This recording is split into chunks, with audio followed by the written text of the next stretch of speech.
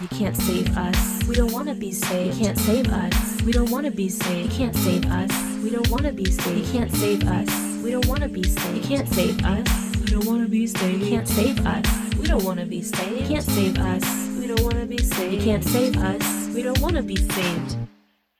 What's up, everybody? Welcome back to another episode of White People Won't Save You. This is a podcast where we deconstruct these white savior films and recontextualize them through a black and POC lens. I'm one of your hosts, Jordan Clark. And I'm the other one, Cameron Mason. And I don't know, dog. I don't know. There's movies that we put on. But some list. white man thought he knew. Oh, well, we're going to get into it in just a second. There's some movies we put on this list, and I put them on knowing damn well I will have to watch them eventually, and also will not enjoy them. And this is one of those movies that, like, as soon as I put it on the list, I was like, one of these days, it's... The note I put was the most racist movie we've watched so far.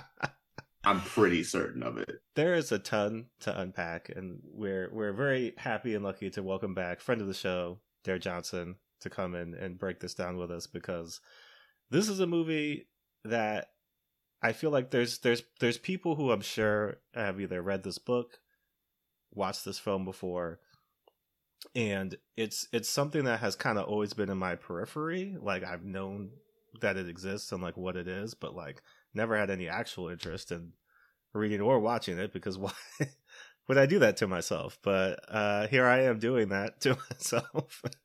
And Dare, just I was gonna say explain yourself, but that feels accusatory, and you're a guest, and I'm not coming at you like that. But what made you choose today's movie, which is Black Like Me? So I'm gonna be honest with you. I was just kind of looking, and I was like, okay, what would be good? What would be good? And the title was interesting to me because I was like, what could that possibly mean? Especially for like, it's on this podcast list. So I look it up, and I remember like a couple of years ago, I actually came across a thread on Twitter about this exact story, about him just doing this and writing the book. But I didn't think too much of it at the time, besides that's some wild shit.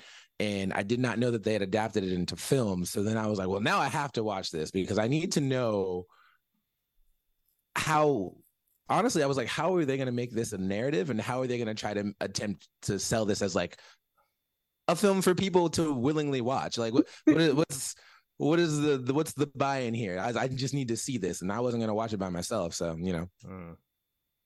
Well, thank you.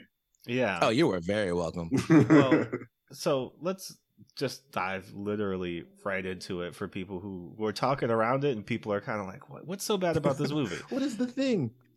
So Black Like Me, the book, right, first of all, is a book by a journalist, John Howard Griffin, who was living in Texas and like had done some reporting in and around race in the state.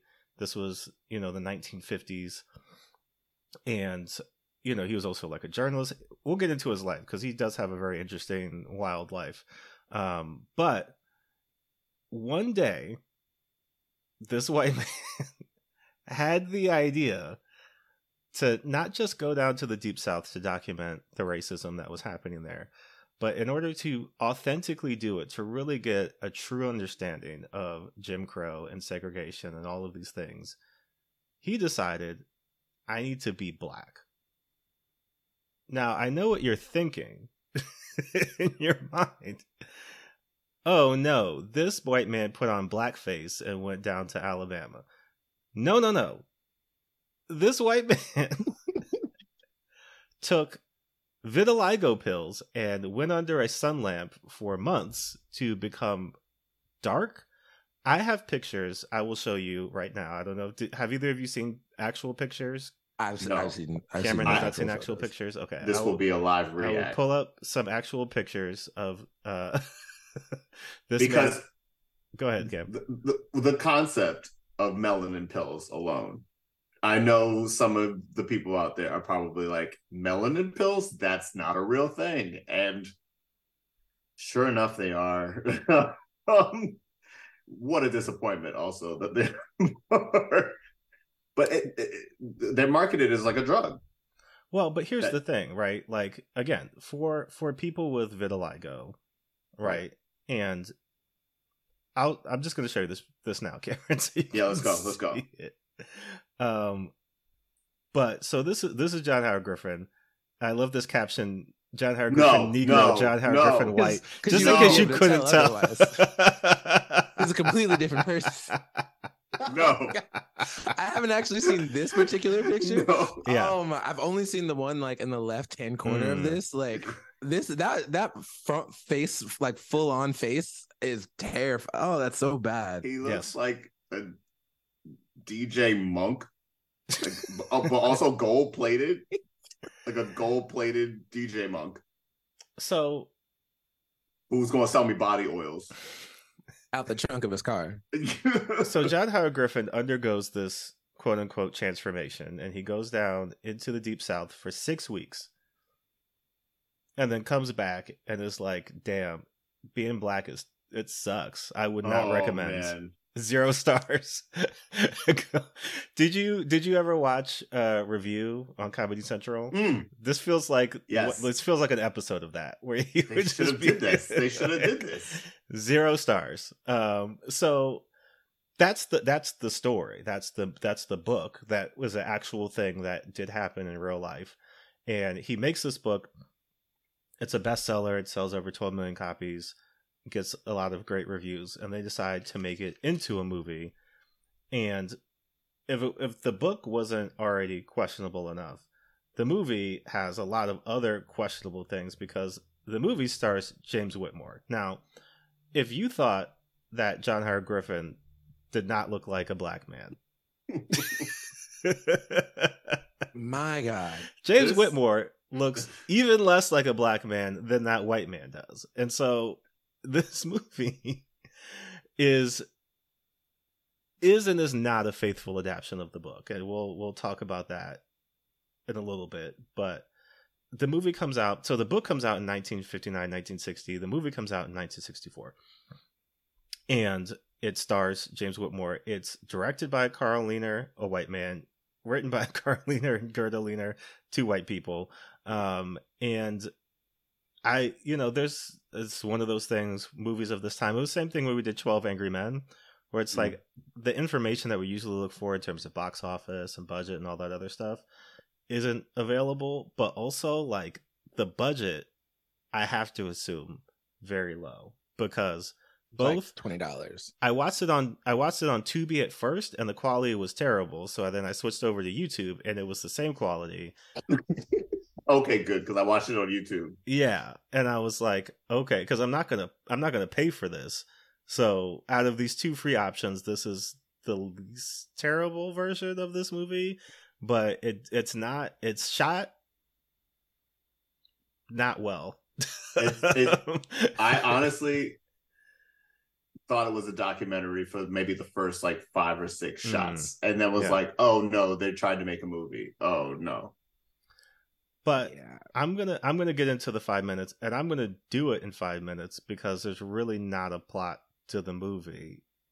There's not. It's vibes, if you can call it that. So they're negative vibes for sure. Robert Downey Jr. in Tropic Thunder vibes. Yes. So right, here's Black Like Me, right? Because the movie takes the book. It takes a lot of excerpts from the book, changes them for reasons I don't understand, merges them into different scenes and situations, and then completely changes the ending in a wild way.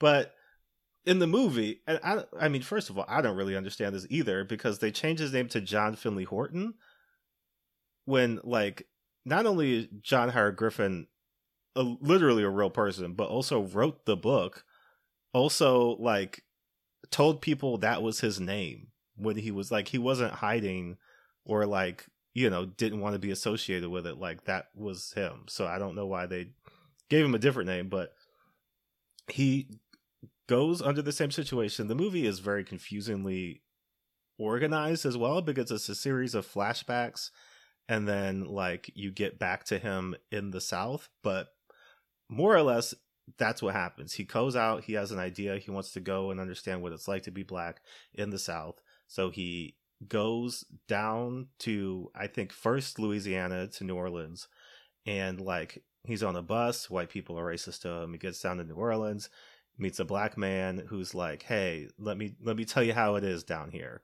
right? And so they go and have like a series of more or less misadventures in New Orleans, where like he's in this cafe and this black man is giving like a B-rate like Juilliard impression, where it's like, this was my audition monologue for Macbeth, but I didn't get chosen, so like let me sing some like opera to you and tell you how much I hate black people. And then then talk about his ass. He meets a shoe shine who, when he originally came down to New Orleans as a white man, like made sure that he had contact with, and he comes back and he's like, guess what, I'm black now. And so the shoe shine is like, all right, I guess this is a thing that's happening to me. And like gives him a job, and they kind of work for a little bit, and then he decides it's time to move on. There's a weird like triptych kind of thing where he takes 3 different rides with 3 different white men. They all ask about his dick and like how much he wants to have sex with white women. And then the last white man who comes along is just the nicest white man, and he's like, I should not have judged white people, is his conclusion, because some of them are good. So that we just have that takeaway in this movie. And then once he's down, I believe in Mississippi, he is going around trying to get jobs from people, and they're like, but you're a nigger. And he's like, okay. I'm sorry, I didn't mean to laugh, but that is not funny. I mean, that's funny.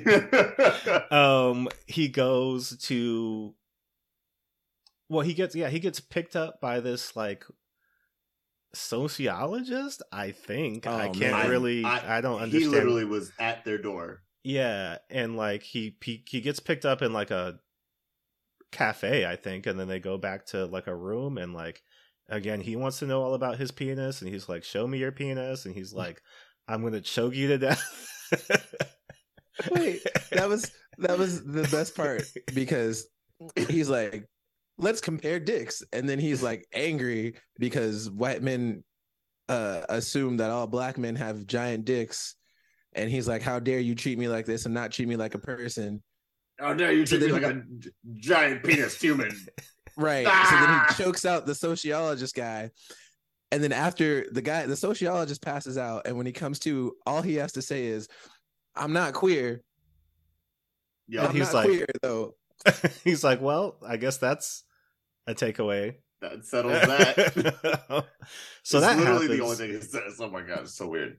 And then eventually he ends up with this family who, like multiple generations. There's an older black man, there's a younger black man, and they're getting along. They're talking about what the race should do, and all of this stuff, until the younger black man reads an article in the paper exposing him as a white man this whole time, and he shows his father, and they have a whole argument with him. And then John is like, but come on, you know what I mean? Like, aren't I helpful a little bit? I'm one of the good ones. I want my kids to grow up like, in the South and be good people too.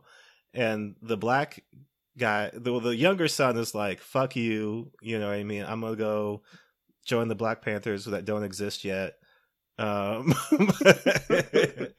feeling militant, and I don't want to do any of this bullshit. And so he walks out, and the dad is like, but white people are gonna read this, right? And they're gonna like change and be better. And he's like, we'll see. Yo, he walks away He said, as a white man Shrug and goes emoji. back to being white, and that's the end of the movie. But It he feels is- bad because black people, it's hard to be black. That's what he learns. It does end on a big shrug emoji. It's like, hey Bro. man. the entire thesis of did you guys watch Community? Yeah. Mhm. The entire thesis of this movie is that one after credit stinger on Community where they were doing Fiddler on the Roof, and they just had Troy and like the beard, like, it's hard to be Jewish, it's hard to be Jewish, it's hard to be Jewish in Russia, yo, like that is this film. It certainly is, and I feel like now's the appropriate time to play.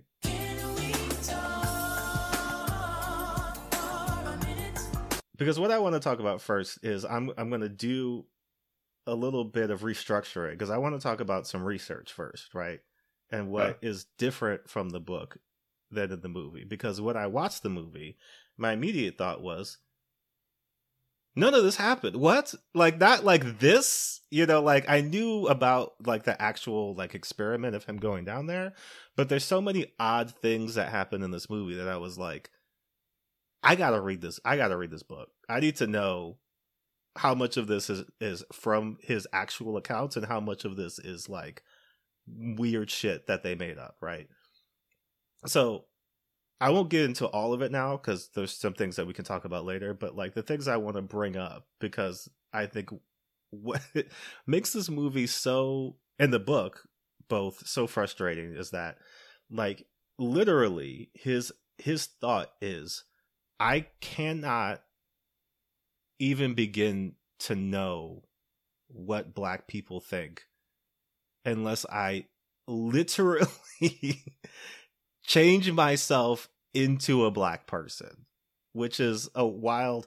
I've never thought in my life, in any time, trying to understand somebody who's not like me, the only way that I could know what their life is like is if I put together some kind of cosplay and like infiltrate their community, you know, their identity, and walk around and just pretend to be them, because he doesn't do any research. He didn't talk to nobody. Yeah, let's get that. Okay. Also, big disclaimer. This is not scientific at all. My dude took melanin pills and was like walking outside now. Right, like he didn't do any type of prep work. No he rules. Literally was just like, "Cool, I'm a nigga. I'm gonna go out to the hood now." Like, I'll fit right in. So he goes down there. But so in the book, it's not better, but like what is different though is the movie portrays him as a white man. Like, it's very confusing because he's talking to white people the way that white people talk to white people. You know what I mean? Like, he's having interactions with white people where he's getting very indignant and he's getting very frustrated and very upset and like forgetting that he is Black or supposed to be pretending to be Black. There are a lot of spots in that movie where I was like, well, he would have been killed, and he would have known that if he did this, he would have been killed. He wouldn't have done that. Yeah. He choked a white man. Just walked away. He choked a white man and walked away, and then like 30 minutes later, he casually walks up to a little white girl on the beach and just starts a conversation with her. I was like, dog. Also, other disclaimer about this movie. This is the problem with every scene in this movie. He just enters a situation, and also I love that the movie just frames every situation. Let's take, for example, something that happens later in the movie. He sits on a bench next to a lone white woman. Yeah. The frame is just, the scene starts, bop, white woman sitting on a bench, reading a newspaper, something like that. You know what's going to happen because there's an empty seat on the bench. We're all waiting for it to happen, right? He sits down on the bench. Gotta put these feet up. Gotta rest my gams. And this white woman is like, excuse me, Negro man. And he's like, me? Completely flabbergasted, confused, confusion meme, question marks over his face. He has no idea every time he steps into a Black situation that Black people will be treated like this, even though it's the very thesis of the work. Whatever work he thinks it is. Look. The entire basis of his work is, I think Black people aren't treated well. And yet anytime someone treats him, and that's the other thing about this movie, and I'm sure, Jordan, you're going to get into it, but all of the situations in which he's treated poorly in the movie are so like they're just the barest of, and he's just like, oh my, I can't believe this lady frowned at me. Like she saw me and frowned. Well, because I think I made her sad. So let's take that scene for example, right? In the book, what he describes is that he was in like a quarter of, I want to say, Mississippi, and like so much of the book is just him describing how much he's walking around. And like he's not able to like, you know, eat places and drink water places and like use the bathroom places. So he's walking around, he's tired, he's hungry. So like here he's walking through a park and sits down, and there's really nobody around. And he just sits, so he's not sitting next to a white woman in the book. He just has a seat. And then a white man walks by him and says the same thing to him, like, you should move along, right? And so like in his mind, he processes that as, oh, this man is giving me a helpful tip that like I should move, right? Because like black people aren't allowed in this area. He goes and tells that to some of the people he's staying with at the YMCA, and they're like, nigga, no, he was telling you that he doesn't like you. He was telling you to leave because you are black. And he was like warning you. Oh, you know, but like, so baby ass, like what? I'm sorry. I shouldn't be really angry at this man. He doesn't really exist anymore. You should be angry at this man. We're going to talk about it. So like the thing about it is like so much of the book is him having, you know, these experiences where he is just like despondent, and like it gets very strange because in the movie it feels like he is at all times a white man who just happens to be literally James Whitmore, I'm assuming, is just, they just painted him up. Just took a paint roller and just went head to toe and put him on set. And in real life, John Howard Griffin, we'll talk about how he looked in just a second, but like he is very much so trying to keep as low a profile as possible. Like he's not really going up to white people. He makes a very strange choice to not lie to anyone, you know? So like his whole thing in the book is like, if anybody asks or if anybody suspects or if anybody, I'll just tell them, which was like, that's weird. I don't know why you do that, but he was like, I'm going to use my real defeat the purpose of the experiment. He's like, I'm going to use my real name. I'm going to tell people exactly what I'm doing. I'm going to tell people, you know, like, I'm not going to lie to anyone. Okay. But like, he also isn't trying to make a scene. Like he's very much just trying to like go through the paces, walk around, interact with people, you know, in a low key manner. In the movie, he's kind of like inserting himself into things and then becoming upset when people don't treat him equally, which is like, isn't that what you thought was going to happen in the first place? So that's one of the changes. And then there's two changes that when I read it, I was like, what? So the first one, obviously, is the scene where he has a flashback and is laying in bed next to his wife and says to her, so if I came home as a Negro, what would you do? And she would be like, oh, well, you know, you'd have like a tan or something. Like, you always look good tanned or whatever. And he's like, no.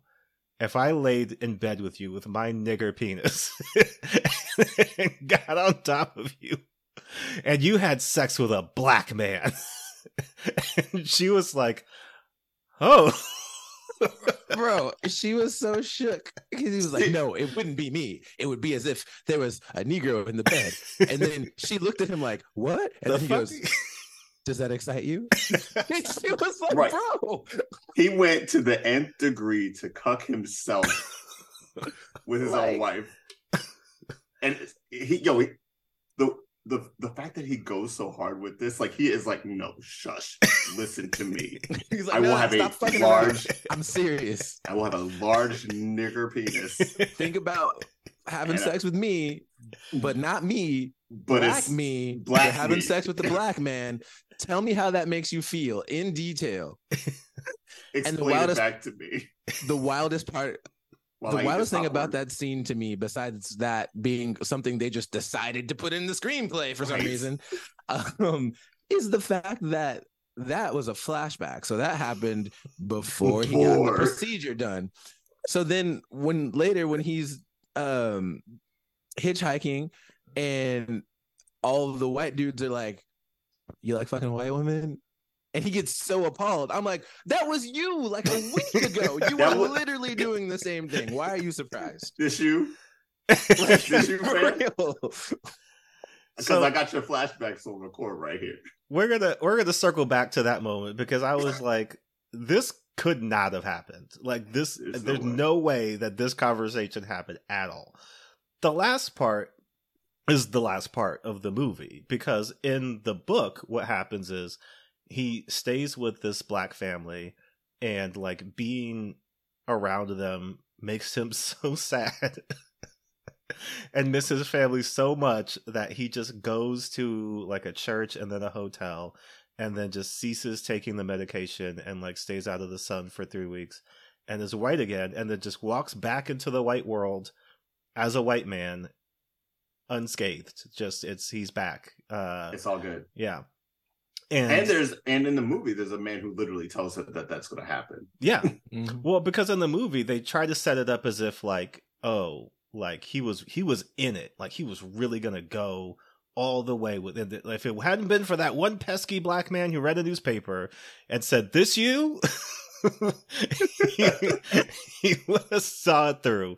Instead, also, he got found out like a Scooby-Doo villain. And like, my favorite was his face on the cover of the article. It was like 2 thumbs up, basically. It was like, me, the one faking like a nigga. That was just super funny because he looked so shook. Like the Sun put him on the Summer Jam screen and he was so surprised. And I was like, why are you surprised? You're a journalist submitting this to a newspaper for publication. In fact, you should have been prepared for this. You should have been out. Why are you still there? Been gone. Why are you still there?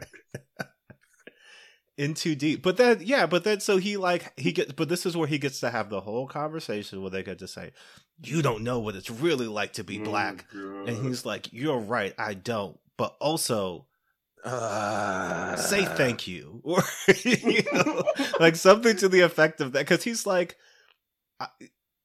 at the same time, like he's in one sense saying, yes, I will never know. But also like, I'm kind of a nigga now, though, right? Like, you know, cool, 6 weeks, like, that's a lot. You know what I mean? A shoe shot for like 2 of them weeks. Like, he's so indignant about it, and like, because look, now I'm not gonna act like I was riding for this movie at any point, but you know, I was like, cool, we're wrapping up, and then he was like, you'll never know what it's like to be, you know, and he's like, you're right, and I was like, okay, and then that man said, and you won't know what it's like to be me either, and I was like, oh no, and then he said some shit like, but I'm giving these white people a look into your world and how hard it is to be. And I was like, no. He said something along the lines of, like, but we have to keep trying.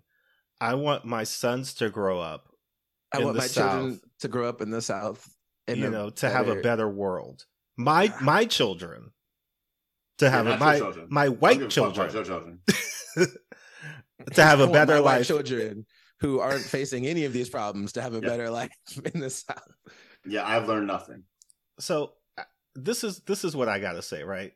I reject the premise of the movie and this book because my first question is, who are these niggas that can't see this white man playing in their face? First frame from first frame. Film. Yes. This nigga walked up business casual, like I'm sorry. He had a suit. He had looked like he stepped out of an office, just with dark skin. Hair didn't look like nigga hair at all.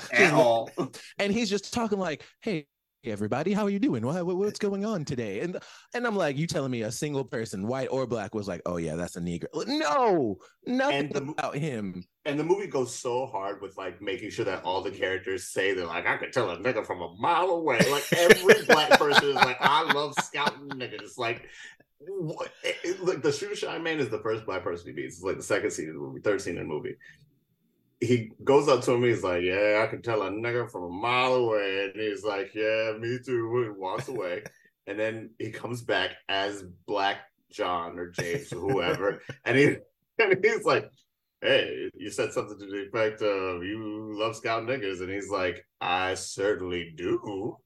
Wait a minute. And like, why would you even say it if we didn't have to know that you like got the Terminator or the fucking, I don't know, the Dragon Ball Z scout I So Scout for niggas. that was actually a moment, and there's a bunch of these, and that's another. Like, I was so mad at myself for getting curious and deciding to like read this before I watched it, because it made the movie doubly frustrating for me, because that was a moment of poor adaptation. Because like in the book, he's in New Orleans, I think, scouting before he does the procedure, whatever. He meets the shoe shine, and the shoe shine says something about how his shoes are unique or whatever. And he's like, I'll never forget a pair of shoes or a face or whatever. Yeah. So then he comes back and the shoe shine is shining his shoes, and he's like, these shoes are familiar, but I ain't never seen a nigga in these shoes. And dude is like, yeah, the shoes look familiar, don't they? You shine a white man shoes like these? Yeah, I'm not white man. And that's how that reveal happens. Yeah. And the movie tries to do that, but it's a lot.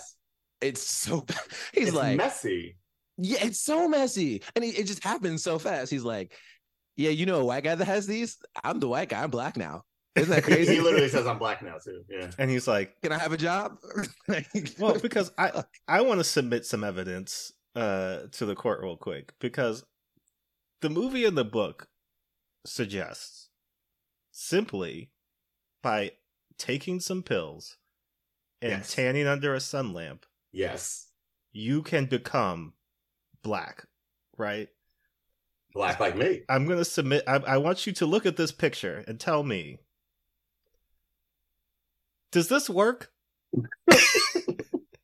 Because Sammy Sosa tried to do the reverse, and he looks like a mime. He looks like a walking bottle of Pepto-Bismol, or like a crayon come to life, a pink crayon come to life. He looks like the Doodle SpongeBob, like the bizarre. He looked like if I caught a Pokemon called Milk. Absolutely. He looks like he's been drinking nothing but strawberry milk for like 6 years. Actually, the hat and the shirt is not helping. Yeah. Why would he do that to himself? You know what you look like. There's a lot of questions, but he was hey, I want my shirt to match me. But I will say, why would John Howard Griffin do that to himself? Because for journalism. When you look at the pictures, right? Like, there's no way that he met all of these black people, and every single one of them said yes. You know what I mean? I agree. I believe the lie, because here's the thing, right? Well, here's two things. One, the only white man that could get away with that is Norman Osborn, right? Because he's already got the waves. Got the waves, yeah. So it would kind of just fit in, right? You would be like, all right, like you kind of already believe it without the skin, you know, being darker. You're kind of like, you got something is in your family, you know what I mean? But like, to just say that all I need to do, right? Because in the book, he says that he shaved his head bald in order to not have any hair showing. And then in the book, there's also a moment where the shoe shine looks at his hands and he's like, you got to shave your hands, dog. Because like this. He's like, niggas don't got hairy arms like that. And so it's like, I cannot believe that he sat down in front of all of these black people, and not once they were just like, oh, this is a white man, I'm going to humor him because this is a white man pretending to be black. So I'm not going to like make a thing of it. Because, you know, like at this point, who knows, right? You're a black person. This clearly white black man is sitting down in front of you. Is this a Klan? Like, you know, they're trying to like get information about like who's like indignant in the community, or like, I don't know what's happening. So I'm just going to go about my business. And like, if this white man wants to pretend to be black for a day, I guess he's allowed to do that. Like, so many people befriended him easily. The guy on the street was like, I take care of you. Right. Instantly. Upon meeting him. I ain't never met nobody in my life who was like, come into my home. That man said, hey, are you a good man? Cool. Do you want to sleep in my bed? Like, come on through. I didn't want to put you out. You know, sleep in my bed, Willy Wonka style. And like, yes, specifically during that time, you know, black people traveling around, you know, like there was a network and a community where, you know, it was like, oh, if you're going, I mean, it was the Green Book, you know, in the sense of the Green Book had not just where to drive and like towns to stay at, but like places to stay and like what areas and all that stuff. So there was some of that, which again, this white man didn't know that existed, so he could have like, I don't know, used the Green Book. But also, again, no research. no research. Well, that's the thing, because just raw dog in this experiment, bro. Even if, right? So like Rachel Dolezal, right? Like a bunch of other white people who have pretended to be black in varying degrees, right? First of all, what they did was the smart way, which was like, I'm gonna go from milk to like a light caramel, right? Like I'm gonna be the Vin Diesel ambiguous enough that like you might have questions, but it's inappropriate to ask. You know what I mean? There's like there's a transitional phase going on. Right.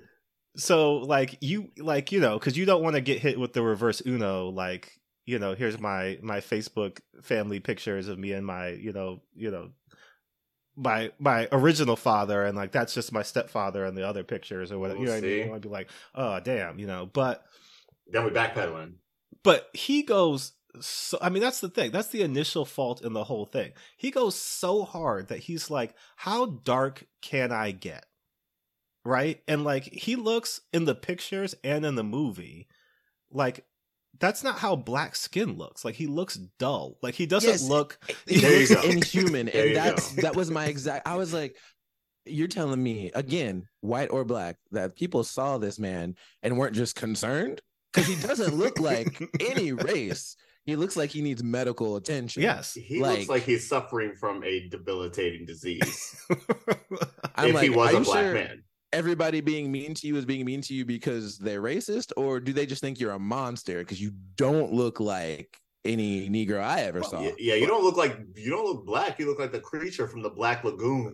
Exactly. But the thing about it is, white people don't care. If you're just a little dark, you're a nigger. It's right? So like it doesn't. You don't need to be that black. If you're just one drop, my guy, right? Like that's why they had a one drop rule. Right. They created rules over drops. Just because there are black people who have fine hair, there are black people who have like eyes, there are black people, you know what I mean, who have like more finer features. So like there's all kinds of ways that you can be black. Like there's people that, talking about Halsey, talking about, you know, a few other people where you're just like, all right, again, you got hit with the reverse Uno card where she's like, actually this is my dad, and you're like, all right. You know what I mean? Like, I can't go against that. But it's like there's ways that you could. But she's not dark. You know what I mean? She's not dark. She looks like a white woman, right? And that's why Halsey, it's like Halsey and Pete Wentz are black genetically, but socially they are white people, right? And Mariah Carey is someone who is black. She's got one foot. She got 1 foot in, 1 foot out. Let's be honest. Yeah, she got 1 foot in, 1 foot out. Because Mariah Carey can be whoever she wants at any given moment. And Vin Diesel too. Vin Diesel is all ethnicities. Yes, he really is. Vin Diesel got a bad case of Bruno Mars going on. But that's the thing. If you wanted to, because black people would be like, "Oh, you're just passing." Right? And then there wouldn't be any questions. They would be like, oh, I get it now. You know what I mean? You know, someone asked him that. I think it was a shoe shine when he revealed to him that he was actually a white man. Then the shoe shine goes, oh, I get it. You just been passing, which infuriated me because I was like, for him to have been passing, he would have to be like, I don't care. You can take a biracial person who normally looks like milk and put him out in the sun for 3 months. They will not get that dark. They will never. That man looked like he bathed in shoe shine. Like it was. That was so stupid. His skin didn't reflect naturally. It was dull. It looked like, you know what I mean? This is the thing. There's like a lot of mental jujitsu going on in this movie because, first of all, it's a black and white film, and also the black and white photography in it is shit too. Yeah. So every time we look at his face, it doesn't reflect, right? Black people, and he's surrounded by tons of black people who got, you know, authentically black, lovely chocolatey skin that shines in the highlights. sun. My guy is matte brown. He looks like a brown version of Mr. Popo. Like, my dude looks like a clay chocolate popsicle. Right.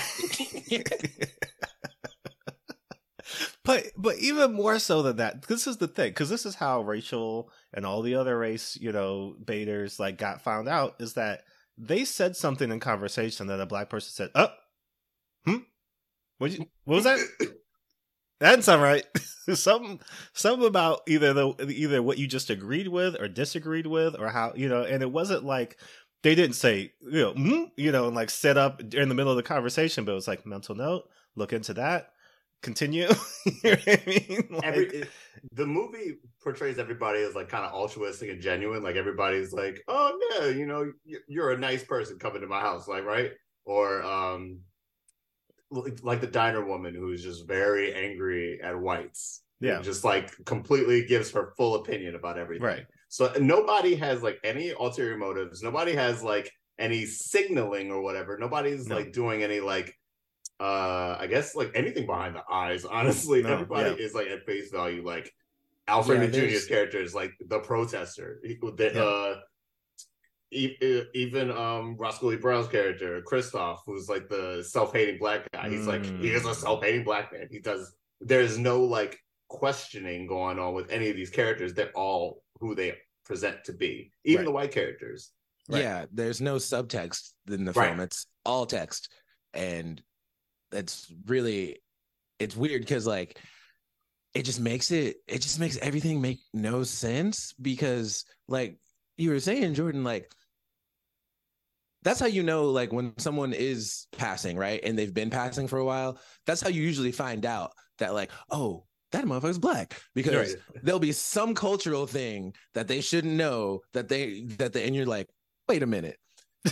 And there were so many moments in this movie where he just didn't know some stuff that you as a black person would need to know in the 50s. And they're like, oh, you sweet summer child. They just thought he was like stupid. Oh, you're from Texas? Well, let me help you. Everybody would give him the pass instantly. Like, oh, so weird to me too, because they're like, well, I think it was in his Mississippi when they're like, oh, you're from Texas. Well, around here we do things different. I was like, do y'all know about Texas? Because I was gonna say, if he was like, oh, I'm from California, or like, oh, I'm from Massachusetts, then it would be like, okay, that he could have literally said any metropolitan city in the 19. He could have been like, I'm from Detroit. Bet, nigga, what's up? I got friends in Detroit. Like, I'm from Baltimore. Bet, I know mad black people in Baltimore. Like, he could have said anything, but he was like, no, I'm from my backwater town. I'm from Texas. I'm from Shelby, Texas. And like, yeah, Shelby, Texas. Yes, exactly. It was like, Shelby. Well, because the thing about it, like, come on right? now. Because in the book there's a moment, and I guess let's start transitioning to some of the key scenes of the movie. I guess, where like things happen that are just like, it doesn't make sense. But in the book, what is the beginning scene of the movie where he's sitting there on the bus and attempts to give his seat to a white woman, and she's like, these niggers are getting sassier every day, all that stuff. And so like in the book, what's happening is he's taking a bus from New Orleans to Mississippi, and he's sitting on the bus, and similar thing, like it's kind of crowded. This white woman comes over, and he's in his mind thinking, okay, like I know a little bit of bus etiquette, you know what I mean? So I know to sit far enough in the back with all the other black people, and I know, to kind of like, just kind of look forward and don't, do all the other stuff. And so the white woman's standing next to him, and like he makes eye contact with her, and she looks at him in a way that's kind of like he perceives to be like not necessarily sympathetic, but like friendly. And he's like, oh, this poor woman is standing, I'll stand up and like let her. But the other black people on the bus look at him like, nigga, what are you doing? Sit down. The closed mouth, like, sit down. And he's like, oh, and then she looks at him and is like, oh, were you trying to give me your seat, black man? You know what I mean? Like, and like starts a whole fuss and scene. But like, that's one of those moments where like, black people, you just know, like you've been on the bus since you were a child. That that's the thing that you don't do, because one, it's going to draw attention to yourself, but two, like we're trying to do something here where we don't just let white people do whatever they want. And so like we're not giving them seats to sit down in because that makes us more subservient. So like sit the fuck down. You know, like that kind of stuff where it's just like if you were, because like you were saying, Dare, it's not like when you talk about culture, right? And like what's culturally black, it's not necessarily even like people think about like, oh, spades and Kool-Aid and like all this other like stereotypical stuff. But it's like the look you give another black person when a white person says something and you don't want them to know that you know what they just said was fucked up, but you want the black person to know. You know what I mean? Like there's a lot of body language, subtle shifts, It's tones, like, phrases that like it's because like you were saying too, like it's not a thing that's done for any other reason. This for like survival.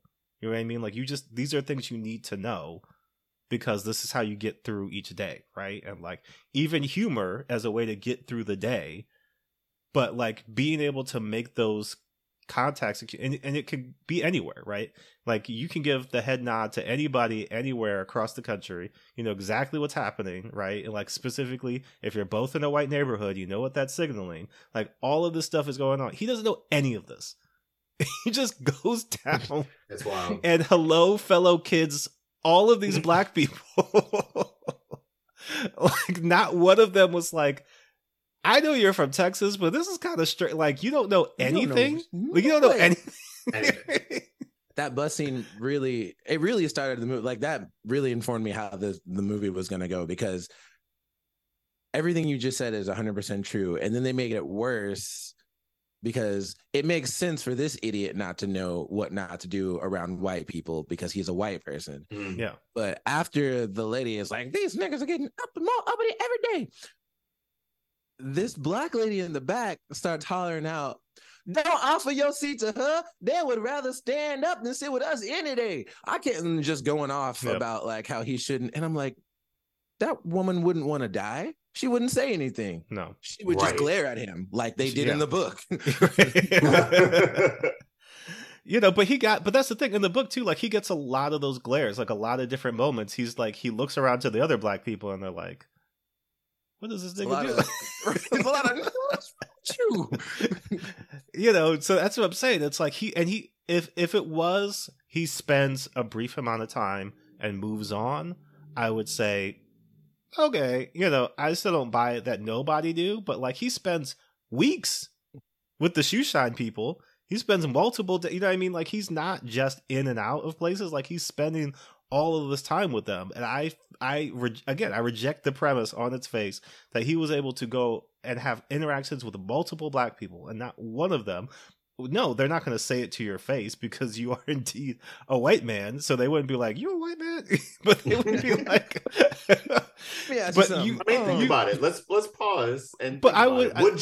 Would you if you no, saw but me what I and would do is I would go to Jerome afterwards, and you would say, Absolutely. I can't believe what this white man just did. Like you would leave out thinking you successfully fooled us, and the camera would kind of pan back to where we are, and then we would be like, that cracker is crazy. Like that was. Did that white man think that he was going to get over on us? Did he think that was going to work? Because it's like, it's not just the fact that he looks nothing like an actual black human being. It's not, or a human being, right? Or a human being. He looks like he's chalky. It's not just that he doesn't know the cultural signals or the rules of the ways of how to survive as a black person or a minority in the United States in the 50s. Even like his dress, like he doesn't make any changes. I'm like, everything's segregated, right? Yeah. Minorities are second-class citizens. We would not be wearing the same quality of clothing as a white journalist from Texas, who's been working for this successful newspaper. Right. He doesn't think about that at all. And what's weird is that no one else thinks about it. Not just the black people. I mean, it's super weird that the black people, because like you've been around when you've seen like a nigga in some clothes that a nigga shouldn't be wearing. It's weird. You're like, okay, but especially when they're getting into the like, oh, life is so hard for black people. And now he's understanding that he's walking around in white people clothes. He encounters multiple hostile white people and not a single person says anything about it. Yeah. And I'm thinking in real life, if you're walking around with just like one piece of fabric that looks like it's white people clothes in the 50s as a black man, they're like, oh, you murdered a white person, so now we have to murder you because clearly you committed a robbery murder combo.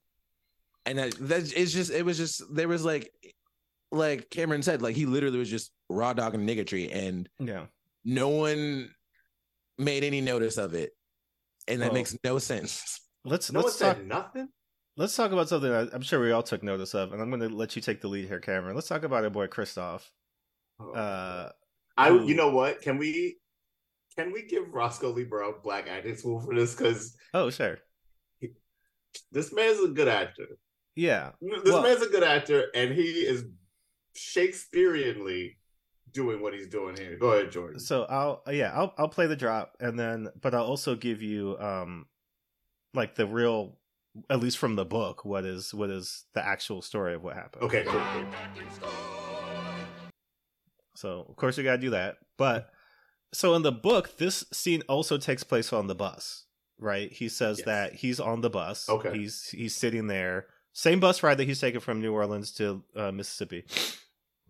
And it plays out similarly to what happens in the movie. Like Kristoff comes on, he's cordial with the white people, and then he sees, the black people in the back of the bus, and he starts making like dramatic, like hissing, angry faces at them, and like gets into it with these two brothers, and they go back and forth, and he's telling them to shut the fuck up and stop talking to me and all that stuff. And then he comes and sits down next to John, and he's like, you look like a sensible man, probably because Dare was saying, he's wearing white people clothes, and it's like, let's have a civil conversation. And they like go back and forth, and then he like sings the blues, and then he's like, oh, you don't like the blues, what about this like Pavarotti shit, and sings like a Latin hymn, and he's like a Gregorian chant, and he's like, oh, okay.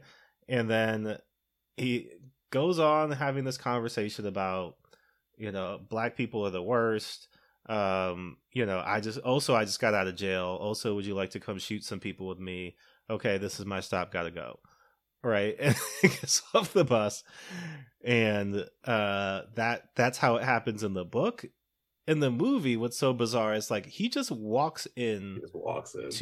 And there is something familiarly black in the sense of like, this is like something that happens at a barber shop, right? Where like, sure, yeah, that nigga that is like always going on about, like, nobody wants to hear about it, nobody wants to have any like interaction with him, but either people are like, but he doesn't have anywhere to go, and like we're just or like this is so and so's cousin, and like just like and then he'll go away eventually.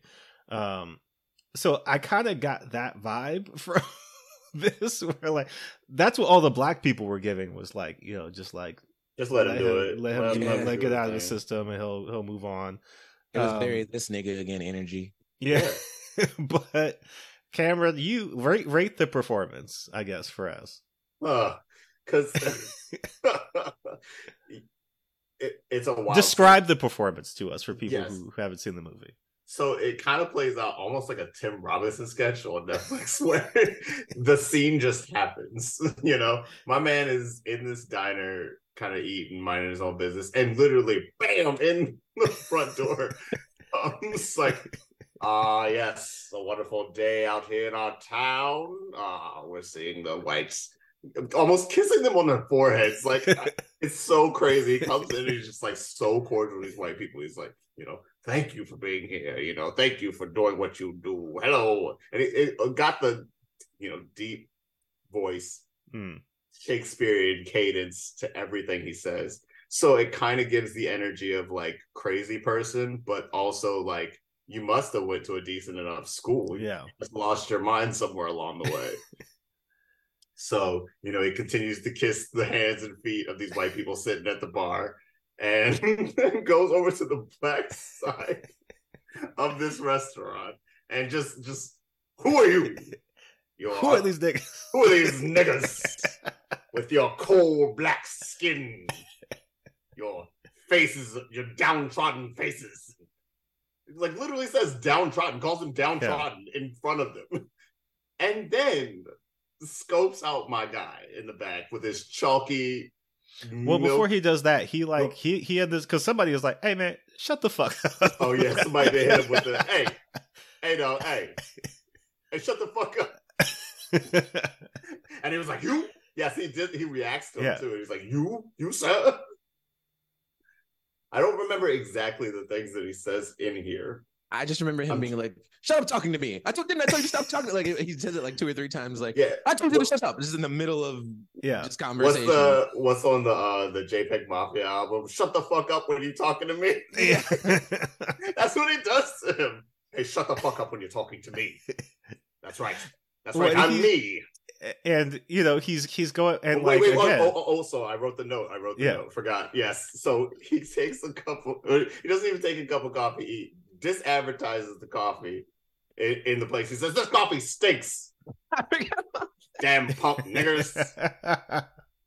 And then he starts preaching Mein Kampf. You ever read Mein Kampf? Yeah. Oh, that's what happens. He's like, you niggas don't even know where Juarez is. Yeah. And he's like, Mexico? He's like, old or New Mexico? And he's like, Old Mexico? Old He's Mexico? like, you don't know shit. Which is instantly, sorry, it's like crazy guy, because there's obviously smarter black people around you. Yeah. It's so crazy. That's such an insane scene. So yes, he says the niggas is punks in there. He's trying to advertise Hitler literature. The man said, "You ever read Mein Kampf?" Yeah, casually too. By the way, is that the one book about war at the time? Because my God, like, I don't know. He's at home, like, just like, you know. I mean, this is 1959, so like he's like mainlining Mein Kampf at home. What that book is. Like, it's not like an underground. It's super recent. Like, right. He got it off the shelf. Yeah, like niggas just got home, got settled after. Like, what? Okay, so he bootlicks the white people at the bar. He farts in the faces of all the black people sitting around him. Tries to start a street fight, basically, low key. Yeah. And then sees our Matt Brown, chalk-faced man over here. He walks up to him and he says, "These niggas are punks. You shouldn't respect them. Shouldn't even." And then kind of gives him like an Uncle Ruckus speech for the most part. And then, yes, does what you said. He starts singing a song, and he's like, "Oh, you don't like that? What about the opera La Traviata? What do you think about La Traviata? You ever seen that?" And my guy's like, "No, I'm a normal man. I'm a normal black man. I'm a normal black man. Can't you tell?" And then which is the part that I was like, what are we talking about? I literally had to run it back because I lost where he just went to that. I lost where he had changed topic, but he literally is like, "You want to shoot some of these niggers?" I think we take them out back. We shoot a couple of them, and I'm like, whoa. And John's like, "I'm good." John says, "I'm good." He literally kind of like takes that, shrugs it off, shrug emoji, and then walks out of the bar, walks out of the diner. Oh, this all happens in the course. You're forgetting one crucial part. Oh. It happens in both the book and the film, but I feel like the film version's wilder for reasons I'll get into. But when he's talking to him, he just randomly he randomly decides to give him like a quick genealogy lesson of his personal. Yeah. And he's like, he's like, "I'm not like these other niggas. My mother, she's French. She's half French, and my father, he's part Indian, and actually my mother, she's also Portuguese." And he goes, I can tell exactly what kind of blood a person has, and what kind of blood do you have? And when he says this, John loses his shit. He gets terrified. He's like, "Oh no, this crazy black man's gonna be able to tell everybody that I'm white." And he goes, "Navajo Indian," and then he starts laughing because he's like, "Oh, this nigga don't know shit. This nigga's crazy." But it was funny because like in the book he describes it, and it's this very like slow build up when he's just kind of like talking about how, you know, dude took his hand and was like staring at him intently, and he was like, "Oh damn, is this man really gonna like? Can he actually do this? Like, I don't think he can, but I think he might be. He able might to. have powers. This would be bad for me. He might be able to he's see like through my he's like anxious about it, right? In the film, John looks like someone's gonna shoot him. Like, he is absolutely terrified that this insane person who was 5 minutes ago asking everybody if they read Hitler literature is going to be able to tell that he's actually a white man in blackface, full body blackface. And I just thought that was so because I'm like, he would not think for real, after all of that, that this man was like, would legitimately be able to say, oh, this is a white man, or if he was, that anyone would believe him. How great would that have been though if he had been like, white man, right? I smell it on you. I smell This it is on not a you, nigga. sir. Like, You smell And everybody's like, we unseasoned. know Christoph. Just let him sit over there. Let him do live, whatever dog. weird shit he's doing. he's trying to enjoy his cup of coffee, and you bother him. We're just waiting for him to leave, all right? We wait for you to leave too. Fuck up out of here.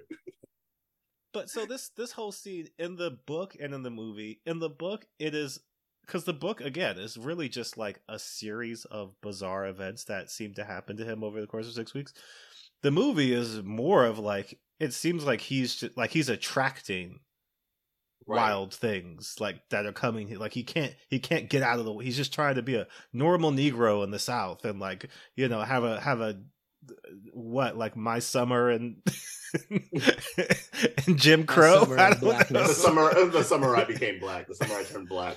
But like, and stuff has just happened. So like, Christoph comes in, and it's like, in the movie, it's like a whole whoa, because the whole tone shifts. Because up until this point, no crazy shit like this has happened. Like he's just been. Black people have been like, oh, you need a place to stay. Oh, you need like $20. Oh, you need like whatever you need. And now here comes this man, and like in the movie specifically, because of the book, like John does express, and you know, I take it with a grain of salt, but he is kind of like, you know, that man seemed unwell. Like that man seemed like, Right. you know, but in the book, so in the book and in the movie, I feel like there is a hint of like, look what racism does to these niggers. Like it just drives them crazy. They can't. Yo, stop. They can't hold hadn't two things considered at that. once. But like, You know what I mean? There's And, no like- other reason for him to even conclude that scene in the book if that's not kind of the framing that he's going for. It's like, Yeah. we treat them so bad that they lose their minds. Like, But it's crazy because I hear you about that. I hear what you're saying, and I feel like that also occurs like multiple other times throughout the movie and the book, right. where the way they live is so wrong, and so what have we done to them? What have we done to them? And it doesn't take into account all the things that like socially create. create the situations that Black people are in. You know what? What's even wilder though is like the movie very much does do that. They're like, oh my gosh, look at what we do to them. Look at what it does to them. But it focuses it on how it does that through him. Like it's like, oh, Yes. this That's racism what I makes meant, them yes. so crazy. But it's like because he's acting violent now and Yeah. he's getting angry when normally he would be cool-headed and have a conversation. And that must be because he's black now and has to deal with all that comes with blackness inherently. Yeah, normally he wouldn't saddle up to his wife and ask, but what if my dick was a little dark? But it's also, I mean, I think the thing about it that's wild is, one, I always love thinking about white people thinking like in those situations like, oh man, like, wow, society, like the things that have happened, it's like, who did those things? Right? You know what I mean? It's like, Somebody. oh man, like pat on the back because we ended segregation. It's like, but who segregated things? You know what I mean? Like these aren't like naturally occurring like events that just like we stumble into and like somebody has to find a solution. You know, like people are in a lab trying to figure out, well, how do we desegregate the society? It's like, no, you did that, You and now segregated society. you're undoing that.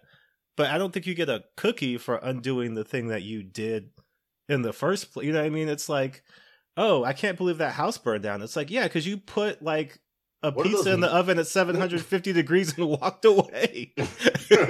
Yeah, but I put Duh. the fire out though. So like, I think Yeah. you should say thank you. 'Cause that fire could have been a lot worse. I'm just saying. And so, like, you think about the famous James Baldwin quote where he's like, you know, to be black and conscious in America is to be in a state of rage at all times, right? Mhm. And what the movie and the book both don't understand about somebody like Christoph, because, like we said, Christoph did read as a real person to me, but Same. not that situation. You know what I mean? Same. Like, because we've seen, I think every black person, again, whether it's a barbershop or somewhere on the corner, or what. Like, we've seen a Kristoff, like we've seen somebody who clearly, like, something happened in their life that, like, broke reality for them, and, like, they kind of took a step back. But white people look at, because there's two sides, right? There's Jason Whitlock, who is a coon, right? Who hates black people and hates himself purely because he thinks that's going to get him ahead in life. He thinks that's what's going to happen. He's going to say enough things and he's going to get enough clout with the white people who are going to put him in positions on Fox News or other places, because, like, he doesn't need black support. Right. Or, like, he's going to get the black support from those specific black people who are going to be like, yeah, you tell him, Jason. You know what I mean? Like, tell that nigga LeBron to shut up and dribble. Like, you know what's right. But then there's Kristoff's, who it's like, oh, like, this has been almost beat into him in some way, where, like, he hates himself or hates black people, not because of anything that black people did. Right, but because of what the white gaze and white society has put on top of him. Put upon him. To make him feel this way. And, like, the book doesn't explore that. The movie certainly doesn't explore. The movie's like, look at this shit. Like, look at this sensational shit that's happening here. And there's no empathy for Kristoff. There's nothing in the movie that's just like, wow. Like, actually, the movie makes you, like, wants you to dislike Kristoff, and then for like a brief moment, and then after that moment passes, it wants you to laugh at him, and then it just moves on to the next scene. Yeah, because he didn't kill anybody this time. But like that, because how them niggas be killing folks just cause they be. Again, you're right.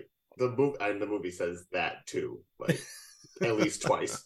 It says it a bunch of times. That's like, I didn't get it. I mean, so there's like so many moments where they say, "You know them niggas." You're right. There were like moments in the book that bothered me because they had a similar message, but it wasn't as, like, I feel like in the movie it's in bold. It's like, niggas are inherently angry and violent, and when you even pretend to be one, you will become the same way. Like, so there were like multiple scenes. That's what it is. It's twofold. One, this movie is, look at this crazy shit that happened to me, even though I was doing some crazy shit to begin with.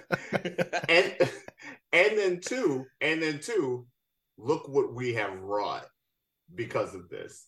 And aren't we, like, or like, can we clean it up? Can we clean it up because we screwed up so bad to put black people in this position? Right. And the movie doesn't even take into consideration that everybody doesn't feel that way.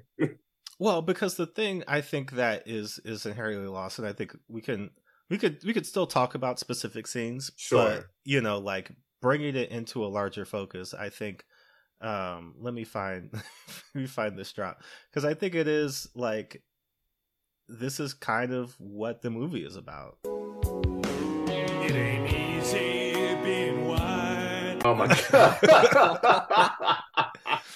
Because, like, the movie is centered from the white gaze, right? Yes, like, this is a movie about a white man who pretends to be a black man to tell somebody, I guess white people, what it's like to be black in the South. And so, like, everything that he's experiencing. Now, here's the thing about the book that is disorientating, because I felt uncomfortable after a while. I don't know if you felt the same way, Dare. Cameron, have you read the book? I have not read the book. Okay. And will not be reading the book. Literally, I'll read a passage in just a second. But literally, the first time he sees himself in the mirror. Yes, okay. I was hoping you would bring this up. I didn't see myself anymore. I was looking back to Africa, to the ghetto, to, like, he starts listing all of these things, and, like, he quickly, like, keep this in mind. This book and this movie, I'm assuming, this is 6 weeks. This is a month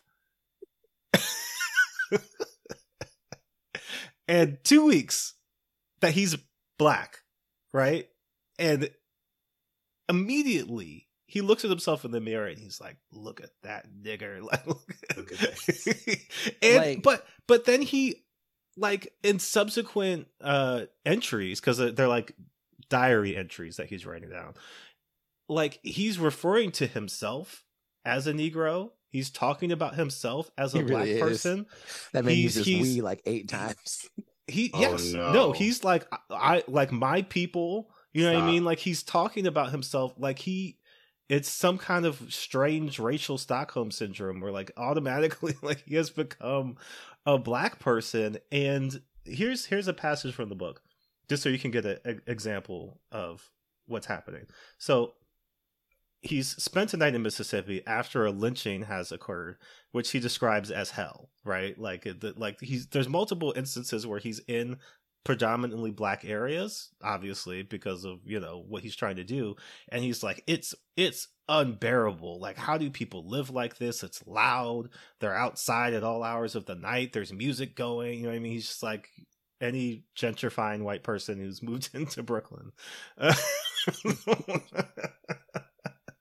But he says, I took out my notebook, I lay across the bed on my stomach and attempted to write anything to escape the death dance out there in the Mississippi night. But the intimate contentment would not come. I tried to write to my wife. I needed to write her to give her my news, but I found I could not tell her anything. No words would come. She had nothing to do with this life, nothing to do with the room in Hattiesburg or with its Negro inhabitant. It was maddening. All my instincts struggled against the estrangement. I began to understand Lionel Trilling's remark that culture, learned behavior patterns so deeply ingrained that produce involuntary actions is a prison. My conditioning as a Negro and the immense sexual implications with which the racists in our culture bombard us cut me, even in my most intimate self, from any connection with my wife.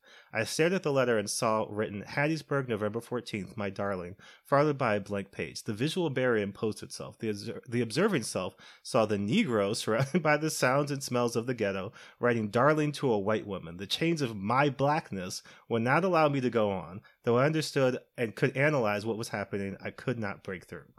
Over the course of the paragraph, you can feel him get blacker, and I don't fuck with that. You can feel him like through the pen. It's just like, So at a certain point, yeah. he's like, I'm so black that the idea of writing to a white woman, it's my wife, He's like, I can't talk to that white woman. I'm a Negro. Like, they will lynch me They will lynch me for even for thinking writing this about private you. letter that they won't know is from a black person to a white woman. Yeah.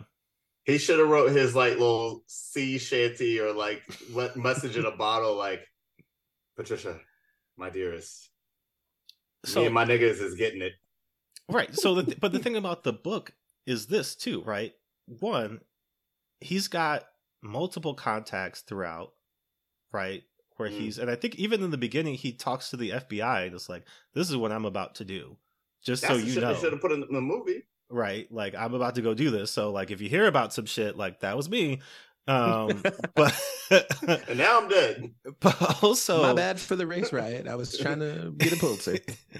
but he knows multiple white people, you know, throughout these towns, and at one point, just like I think in the same chapter, just like I can't be around these niggers anymore. I need to be around my own kind, and like goes and stays with this white man for a couple of days before going back out into, I think he goes to Georgia next.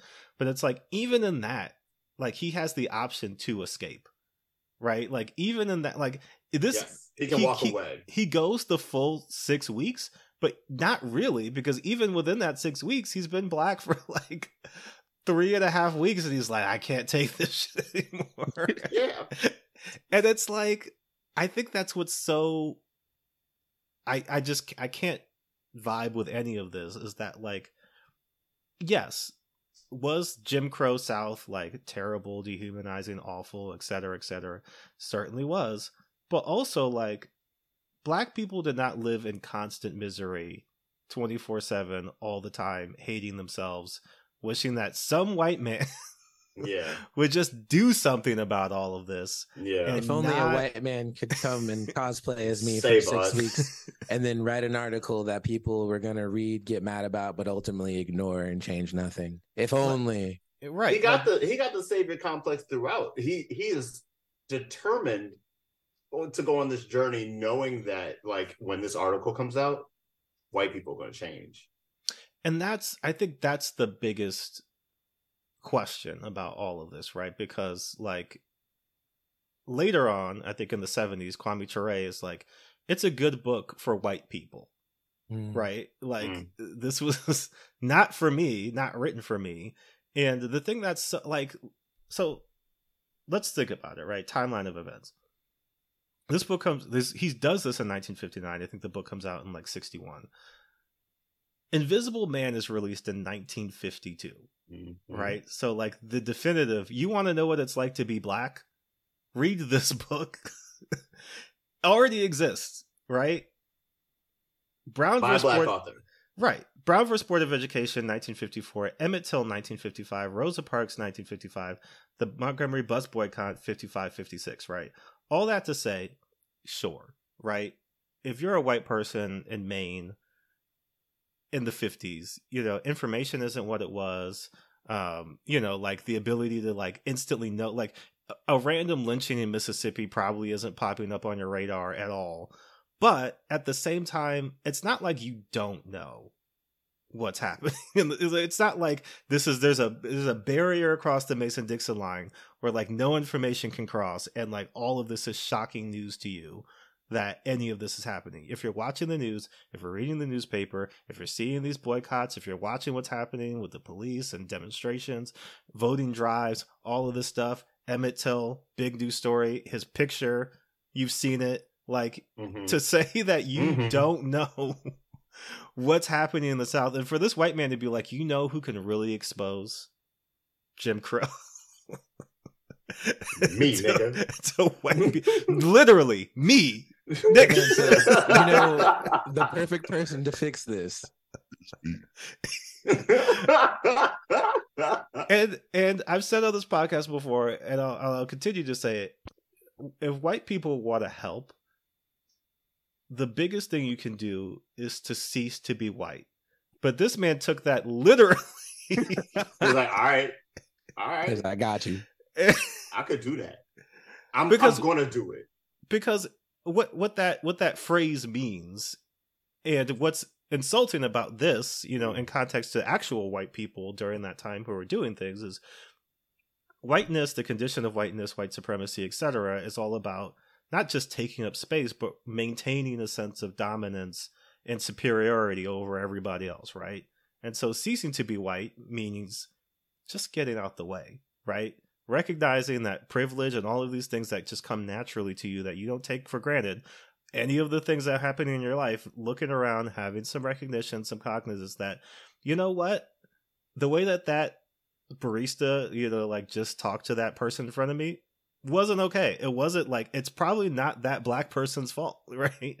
That this is happening to them. Not necessarily, and I should intervene and like say something, but like because I think that's also what the condition is, right? Like if you go back to 2020, white people's biggest reaction was like, what can I do? Like, what actionable step can I take to fix this today?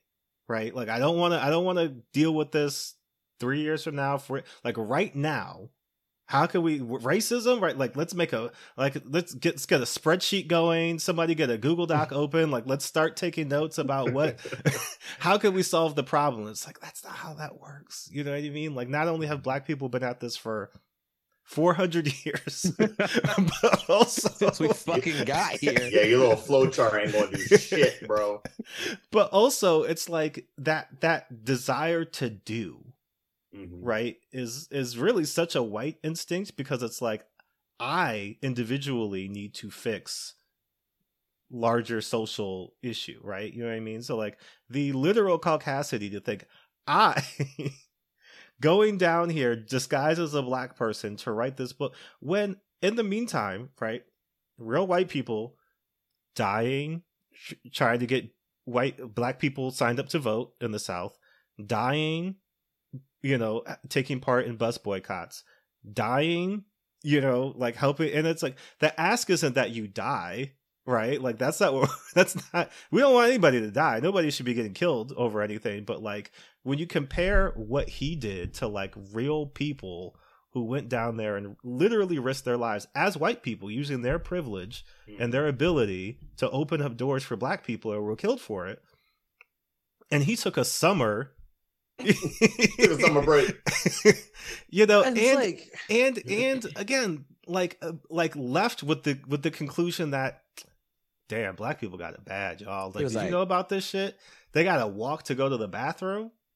Damn, you know what I mean? It's like, I think not only are there bigger things at stake, but it's like for you to, and the book sold like 12 million. Like, the book was so popular. He went on book tours. He was talking about it, doing all kinds of like interviews about it. Like, we'll talk again. We'll get back to him in just a minute, like the aftermath of this book in his life. But like, to me, like, to celebrate like people who are like, he was a hero, or like what he did was so brave, or like, you know, what he wrote was such a raw, authentic look into the Jim Crow South. It's like, have you heard of Frederick Douglass? Have you heard of Zora Neale Hurston? Have you read anything?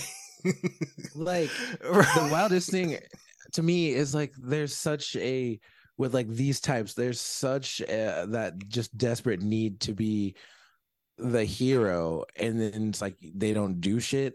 But I'm like, it's wild to me because I'm like, you can look at someone who did a lot of things. Look at John Brown. Look at everything John Brown did. He's not a hero to black people. None of us are walking around like, man, that nigga John Brown really did us a solid. Like, nobody, he did what should have been done because it was the right thing to do. And Right. that's the only way, if you want to actually do anything and have an effect, that's the only way you can think about it. Because as soon as you come in here like, how can I be the great white hope? It's over. Like, you're perpetuating the system that you proclaim to fight against. And like, this is what he did. He was like, oh shit, this hard out here for niggas.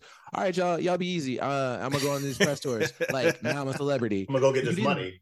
You didn't do shit but make your profile bigger. Like, Right. Well, that's the thing. When you think about what could have happened, he could have got a lot of people killed. And thankfully he did not. But if he had fucked around and done something, if he had acted like he acted in the movie, in the book. I'm surprised no one got hurt. Yeah. Other than the creepy dude who got choked out because he wanted to see his friend's penis. Because that's the thing. It's like you're literally playing with people's lives. Like, you're literally playing around with a very real, you know, in the book, like, he's going through Mississippi as a man has been dragged from jail and lynched in the town, you know, like, It ain't safe. Yeah, you know what I mean? Like, and all the black people are really upset about it, you know, and he's kind of like, ooh, you know, bad time to be in Mississippi. Like, Ooh. things are kind of tense here. And You it's know, like, even when he acknowledges like the danger of everything that he's doing, he's flippant about it, you know? Like, Yeah. there's in one of the scenes where he's hitchhiking, and that guy is like, oh, did you come here to start some shit? Because if you came here to start some shit, we have ways of handling niggas like you. And he's just kind of like, he gets out, you know, and he's just kind of, well, that was weird. Oh, that guy was kind of mean. And then later at the end of the, when he's gone back to whiteness, that's the first time he's like actually concerned. But at that point, he's just concerned that his family is going to be harassed and get mean letters. Like, that's the extent of him thinking about the danger. The one time when someone threatened him and he was just like, oh, that guy was kind of a dick. And then after everything is over, he's like, oh, people are going to be mean to me and my family. We might have to move. And then it doesn't even happen. yeah, well, because there's that, and there's the one other scene where like the two boys chase him into the alley. And he's I like, forgot about that shit. you They know, called him come in here and Fuzzhead. fight me. Come Run here, the fade. Fuzzhead.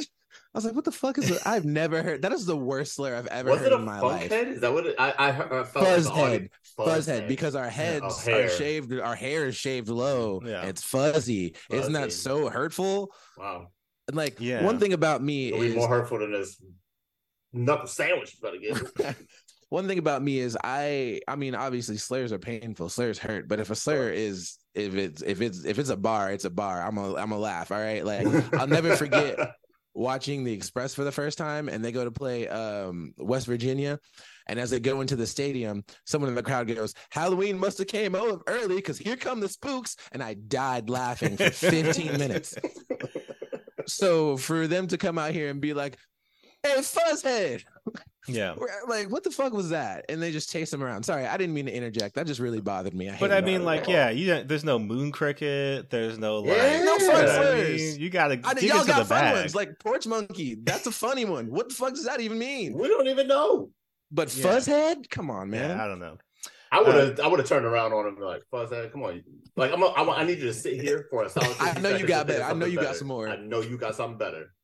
And they'd be like, "You're right. I'm sorry." I'm sorry, nigger. But yeah, it's like that. There's besides that, he's never in any other danger.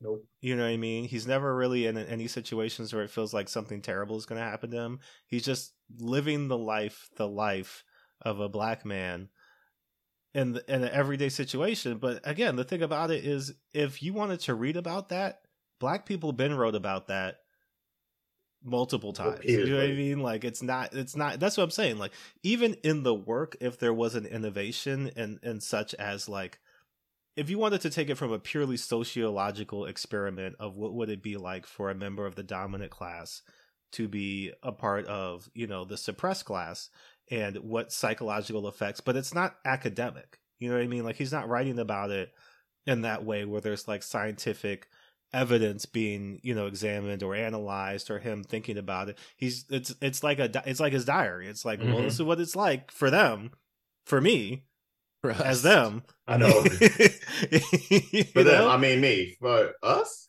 You know, but it's like any black person reading it, when you do read it, you're just like, and then what? Like, what else?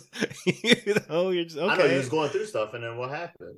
Yeah, you know, because it's like that's the thing that threw me through most of it. Is like, there are certain, in the book at least, moments of, I wouldn't necessarily call it levity, but like where he's in community with other black people, and it's like, even some of the things he experiences where he kind of looks at it as like this woeful, oh, you know, like, they look at the things they have to do to entertain themselves, or like, you know, even like experience joy. And it's just like, that's I mean, I don't want to spoil one of our Caucasity levels, but like, I don't know if you guys have seen the video, I think that was maybe earlier this week, of, you know, my favorite white people hiking, and like all the black people who are just like, you know what I mean? And like, you're gonna love it up there. Right. The but colors. White people not understanding the difference between, like, I guess even like the dozens, or like, you know what I mean? Like, black people, like, we're laughing at you in an endearing way. Like, it's not like we think it's funny because it's adorable. The behavior is so corny that it's cute. Corny, the same way, like a toddler learning to walk for the first time, or like a guy who just started like trying to flirt with girls and he's using bad pickup lines. Like, you don't think he's a terrible person. You're not saying like he sucks, but his game sucks, and that's funny. And we laughing. Right. You know, like, if somebody gets a bad haircut, we still love you, but we're gonna get on you. Like, it's not, you're not just gonna walk up here, young jock with the perm, and nobody's gonna, you know what I mean? Jimmy Butler, you're not gonna come to the press conference and not get roasted. You know what I mean? Like, we're gonna have jokes for you. Yeah, that's go ahead. Well, that's what I was saying earlier, that this movie is so, like, everybody is so earnest and, like, straight up. There's no nuance. There's, like you said, with that experience of joy, like, even moments of levity and joy in, like, Black life are played for, okay, they went to a jazz club and they danced. Which didn't happen in the book. No, there was no black. Let's talk about that black woman for a second, because she's mentioned very briefly in the New Orleans. I think this is what they pulled it from, very briefly, when he comes to New Orleans. Okay, there's a black woman who sees him, and I guess is a widow, and he's with the shoeshine guy, and like, shoeshine guy is like, oh, she's looking at you, she's gonna come over here in a minute and try to holler at you. And like, she comes over and is trying to play coy, and it's like, oh, I didn't notice you there, are you new in town? And like, yada yada. And the shoeshine guy is like, yeah, she's a widow and she's like looking for a new husband, and like, you've got the look of an educated, well-to-do black man, yada yada. and he's like, "Oh, I'm married. Just tell her I'm married. I don't want to fuck with that." You know what I mean? And then you never hear about her again. But in the movie, it's just like a whole. Yeah, he should have been. He could have been. He was gonna smash that night. Like he was this close. But he iced her. He iced her in the movie. Wait, he was about to smash, and then he was like, I'm married, and she was like, you know what? I'm married. Well. I'm trying she was like, dang. Jazz. She was like, okay, I understand. You know, I've been through some situations myself, but you sure you don't want to come in? Because you just. He's like, nah, I'm married. She's like, all right, cool. Well, you have a good night. Like, that is literally. And then wait, no. Asks him to dance. And isn't able to tell his sauceless moves. Okay, no, she's like, okay, but let me show you how to do. Have you done this before? Like she tries to do it in a real subtle way. She's like, let me show you how we do it around here. And I'm like, yeah. You wouldn't immediately be like, you don't have any rhythm. Literally could have taken 2 steps and be like, something wrong. And like I thought for a moment, I thought that's where I thought the joke, like they were going, the joke that they were going for, because she was like, "Oh, do you like to dance?" And he was like, "Yeah." And she looked at him like, and he was like, "Do you like to dance? Do you want to?" Like I thought the joke they were going for was, "Fuck, I can't dance, and if I go out on that dance floor, everyone's gonna know that I'm not who I portraying myself to be." But instead, it was just like, "Oh, do you like to dance? I guess. Do you like to dance? Yeah, okay. I'm gonna go shimmy while you teach me how to actually dance, and we're all gonna have a good time, and then you're gonna try to take me home to sleep with you." And I'm going to decline once, and you're going to offer again. And I'm going to think about it and be like, nah, I'm married. And then we're going to move on. Yeah. No, she was like, all right, so it's called The One, right? So you want to... Oh, love that. Which, I'm like, how did they find that out? Because there wasn't nobody black behind the scenes. So, like, who told them? That's real writing when you know what you don't know and you're able to put it into the work. But the thing about it is, like... Wow. Yeah. So like that, I mean, but that's just another element where, you know, like they're inserting this stuff in this movie because like the movie itself is supposed to feel like an escalation, right? Like he kind of at first is like unwittingly like passive in, you know, accepting this racism, and then, you know, as he goes through, he ultimately gets to the point where he chokes a white man out, and then he reaches a stage of enlightenment and then becomes white again, I guess. I don't know. It's really confusing. But that's I think what's really just that takeaway of like there's black people in this movie and in this book, right? Like what is there for us? Because there's nothing new. We know all of this. Yeah. Black people in the book are, you know, like he's not looking down on them, but there is a very much like, woe is us Negro. Like, I mean, he's, you know, he's this close to, you know, swing low, you know what I mean? Like he's close but no cigar, man. Yeah, you know, but he's just like the experience poor, you know. I would not recommend, like 0 out of 10 would not recommend. Don't go back. You know, in the movie, he's just like, you know, I can't believe, you know, like he's on a mission to expose something that I feel like white people already know, and that's really the secret, right? This movie, 2020, etc. Like they know, they're aware, they just don't care, right? Like they're just not thinking about it. It doesn't affect them directly, so it's not that they're not aware that black people are being lynched in the South or being forced to use separate bathrooms, even though they're being forced to use separate bathrooms in New York. Louis Armstrong, arguably the most famous man of the time, couldn't go uptown to Manhattan and stay in a hotel. He had to stay in Harlem. Like, it's not like, you know, even in the North, things were different. They were just more subtle. Like, you know what's happening, so you just aren't really choosing to do anything about it, and you don't want to be reminded of it, you know? And so that's kind of the thing where he's like, I'm going to put it in your face, and like, it's going to be my face that you're looking at. But a black face. And maybe that, because like, what is the, I guess let's transition to this briefly, because this movie spawned the iconic White Like Me Eddie Murphy sketch on Saturday Night Live, right? Where at the end, you know, he's like, the next time you're thinking that you're you know, hanging out with that cool white guy, like you met a cool new white chick, they might just be a black man or a black woman. But like even the movie is kind of like, so white people should all take vitiligo pills and go down to Atlanta and have racism done to them so they can what? I actually had a conversation about this very subject with a person today, which is kind of wild. Because I hadn't finished the movie yet, so I kind of didn't know what the movie was. Give us some context and some details. Okay, yeah, I'm not going to say this man's name. No. But he's a white gay man who experienced trauma in his life and is writing about said trauma. He's literally writing about it.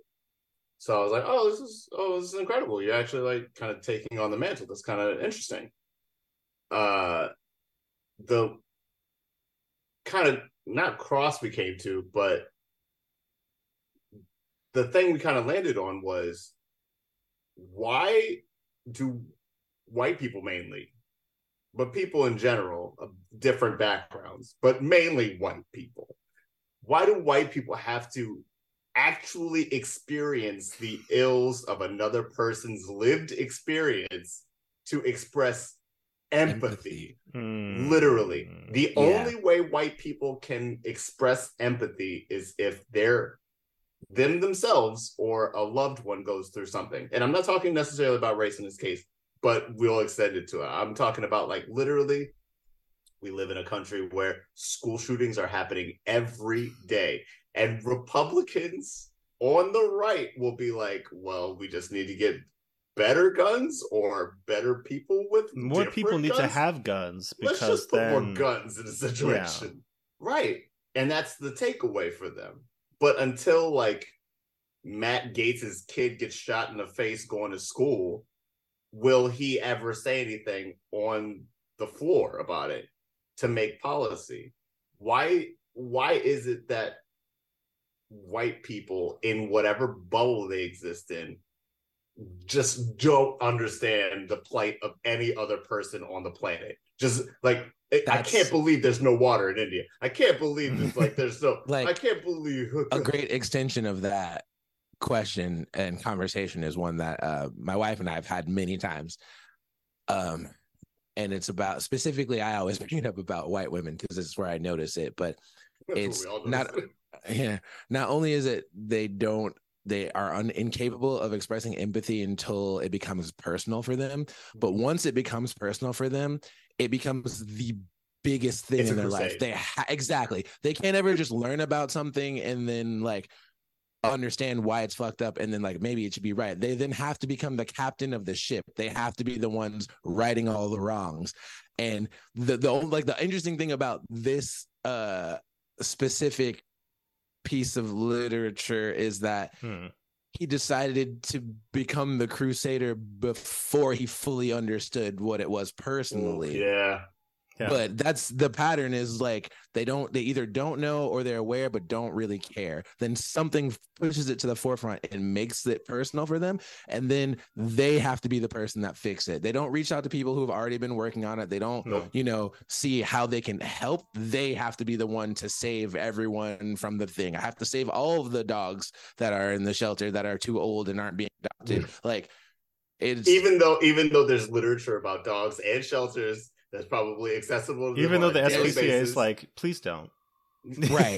Like, they're like, oh, there's all these exotic animals that are just happen to be in the country. Well, I'm gonna create my own haven for them, and they're gonna come and live here on my reservoir, even though I have no knowledge or experience and probably would be causing more harm to these animals. And it's like, don't perfect example in 2020 in, I want to say, either Maine or some New England area, some white person was like, we should create community reparations. Like, we should have like some form of reparations for black people. I heard about this, yes. And like, you should be able to donate to black people anonymously into a fund. You know what I mean? And like, it'll go to people.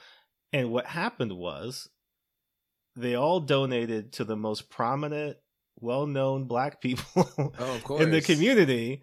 And so, like, the more visible they were, the more they were like, oh, these people are doing something with, this. And then, like, all the black people who signed up for it were like, all right, I ain't getting any money. Right. So, like, You where's know what I mean? All this person's getting all the money, and I'm not getting any money. How is this how is this working? You know what I mean? And that's the thing. Like, they were so focused on, like, making the thing that they didn't think for a second, how are we going to disseminate this equally and fairly to the people who need it most, right? They're just like, well, we did it. It's So dope. Yep. We help. and We're helping. just like the film. It's like, I'm the crusader, I'm the captain, I did the thing, you're welcome. It's like that Sailor Moon meme where Tuxedo Mask is like, you're welcome, and then Usagi's like, you didn't do anything. Like, Exactly.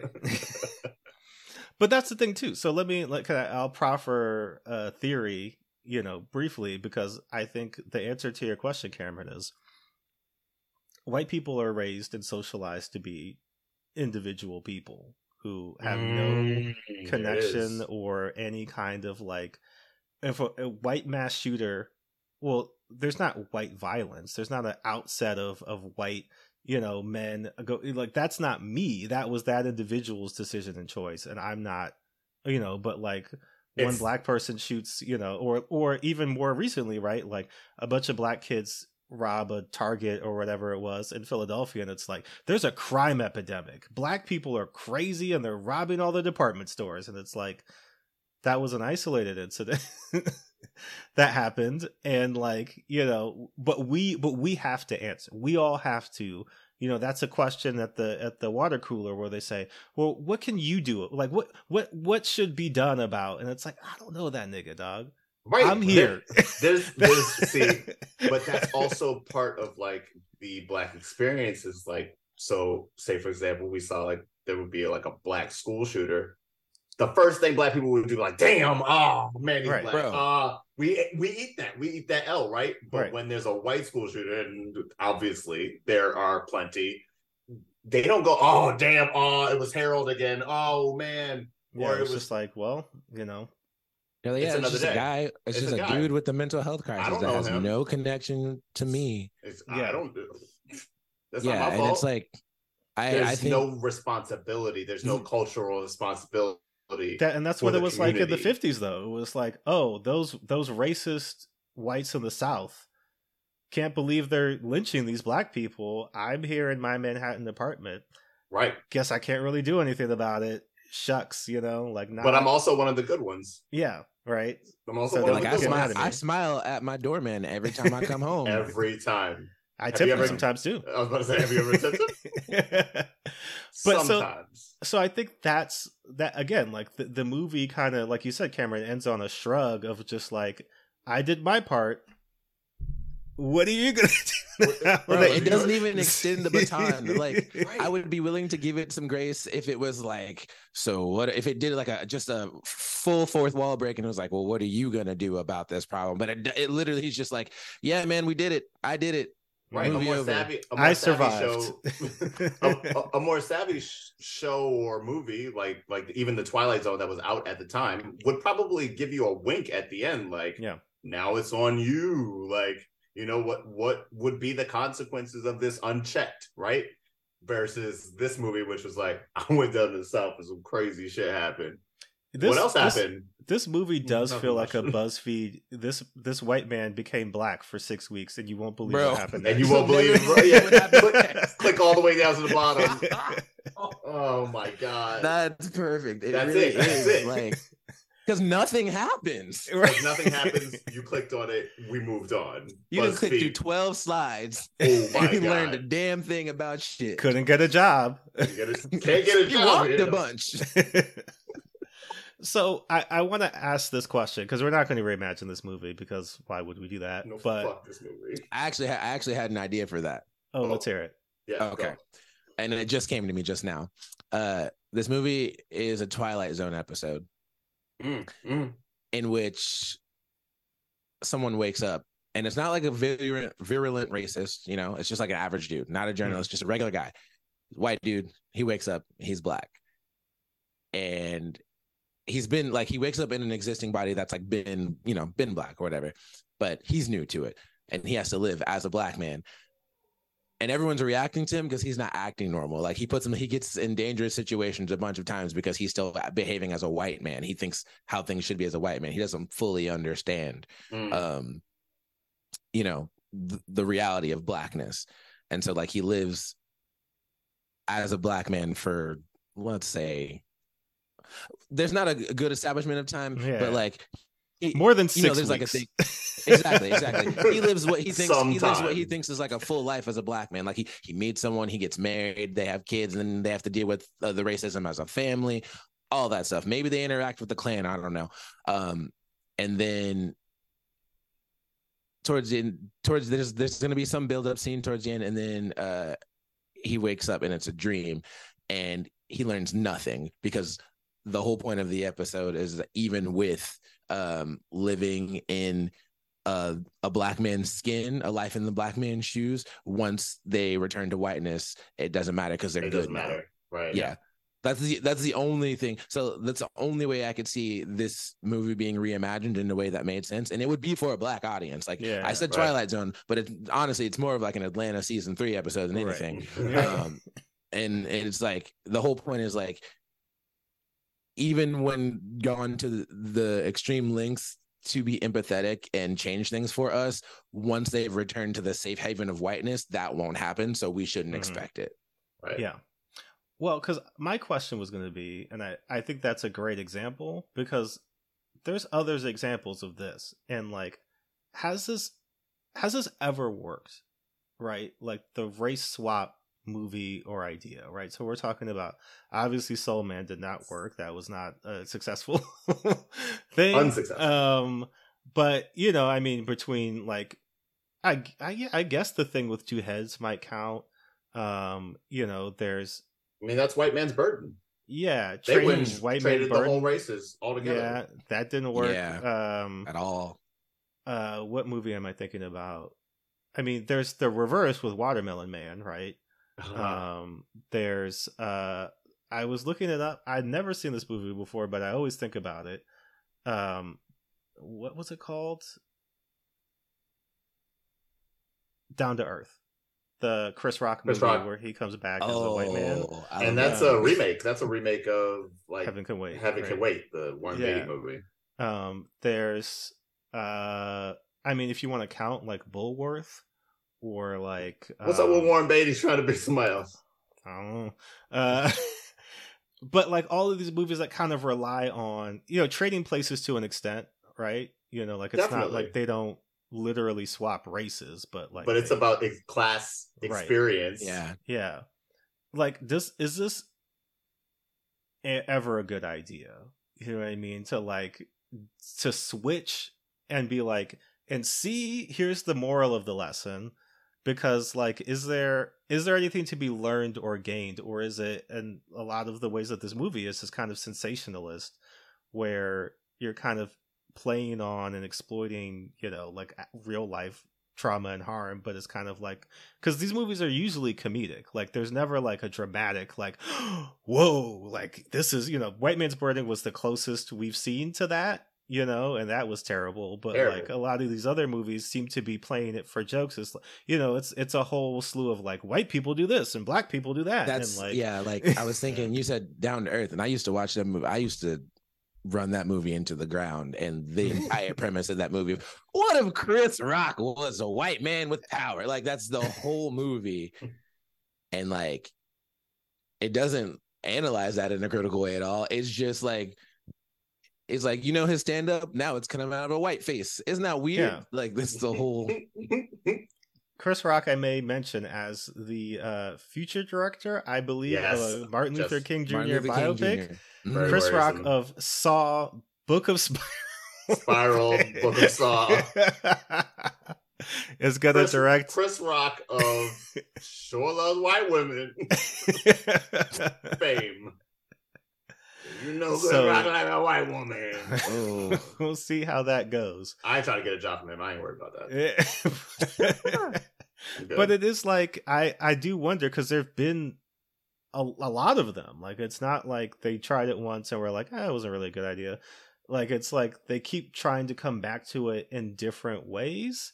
Because even I forget what this movie was, and it kind of got washed away because of the whole controversy where Rebel Wilson had a movie coming out at the same time, and she was like, I'm the first plus size woman to star in a romantic comedy. And people were like, do you remember Queen Latifah? Because she's got multiple of those. And Rebel Wilson sat down and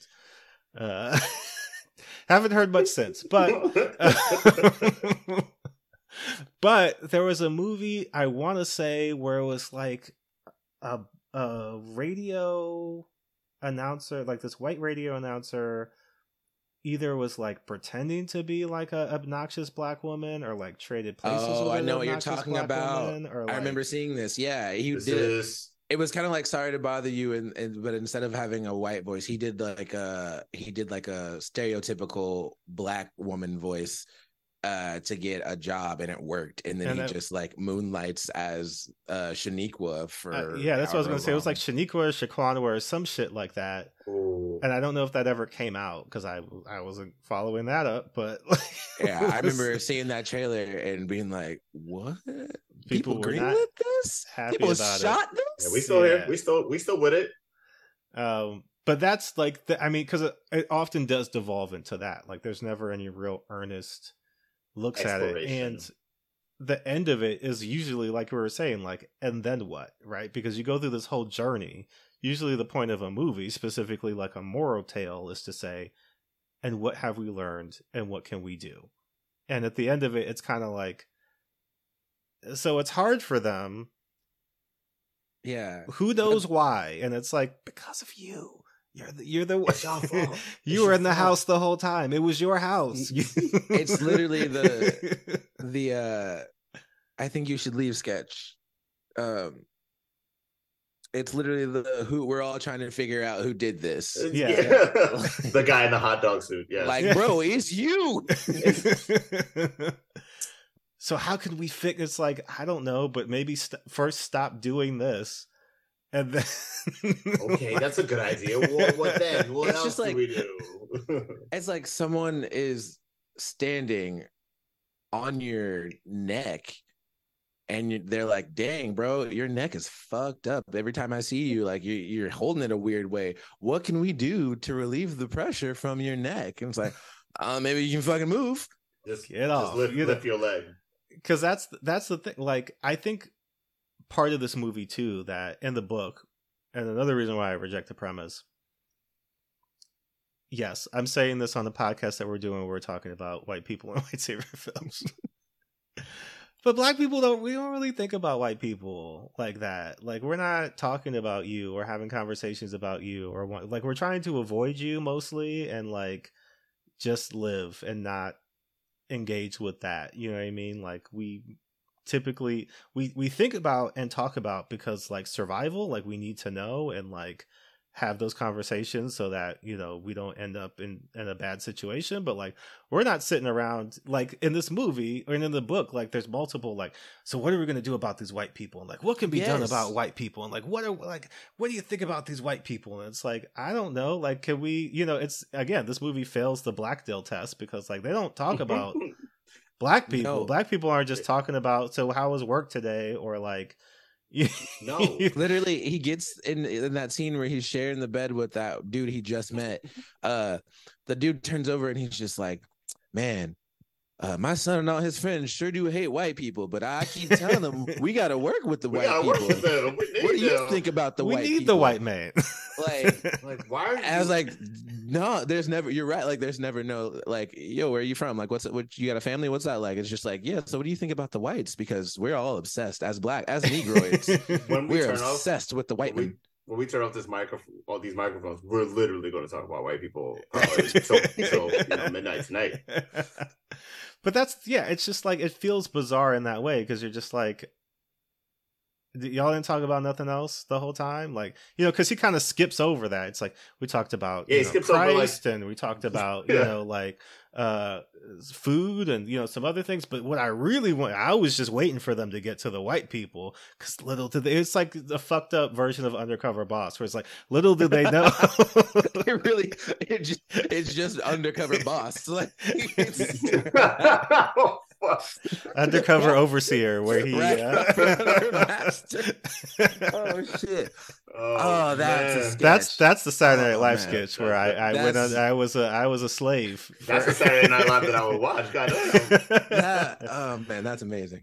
And we eat the pig feet. You should okay.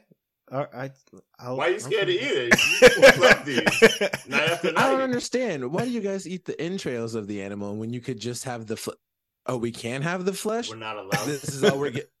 Oh yeah, I knew that. You know, my old plantation, no. They were just nice, I guess. Can I talk to the master about? Yeah, can we have a chat? Let me squeeze in here. Chat. Oh, he'll chop my foot off. I'm good. Oh, he killed the last 3 niggas that tried to chat with him. Gotcha. Okay. So let's briefly though, I do want to, because we've talked a lot of shit about John, and like, while I do think this was a certain level of fuckery, like he lived a life, you know what I mean? Like, he first of all was out during World War II was breaking out around him, and he was in France, you know, studying, and he was helping smuggle Austrian Jews to safety over to England during the 1920s. And then he was in the Air Force, had a whole time, you know, like during World War II. At one point, he contracted spinal malaria and was temporarily paralyzed below the legs for a certain amount of time and recovered from that.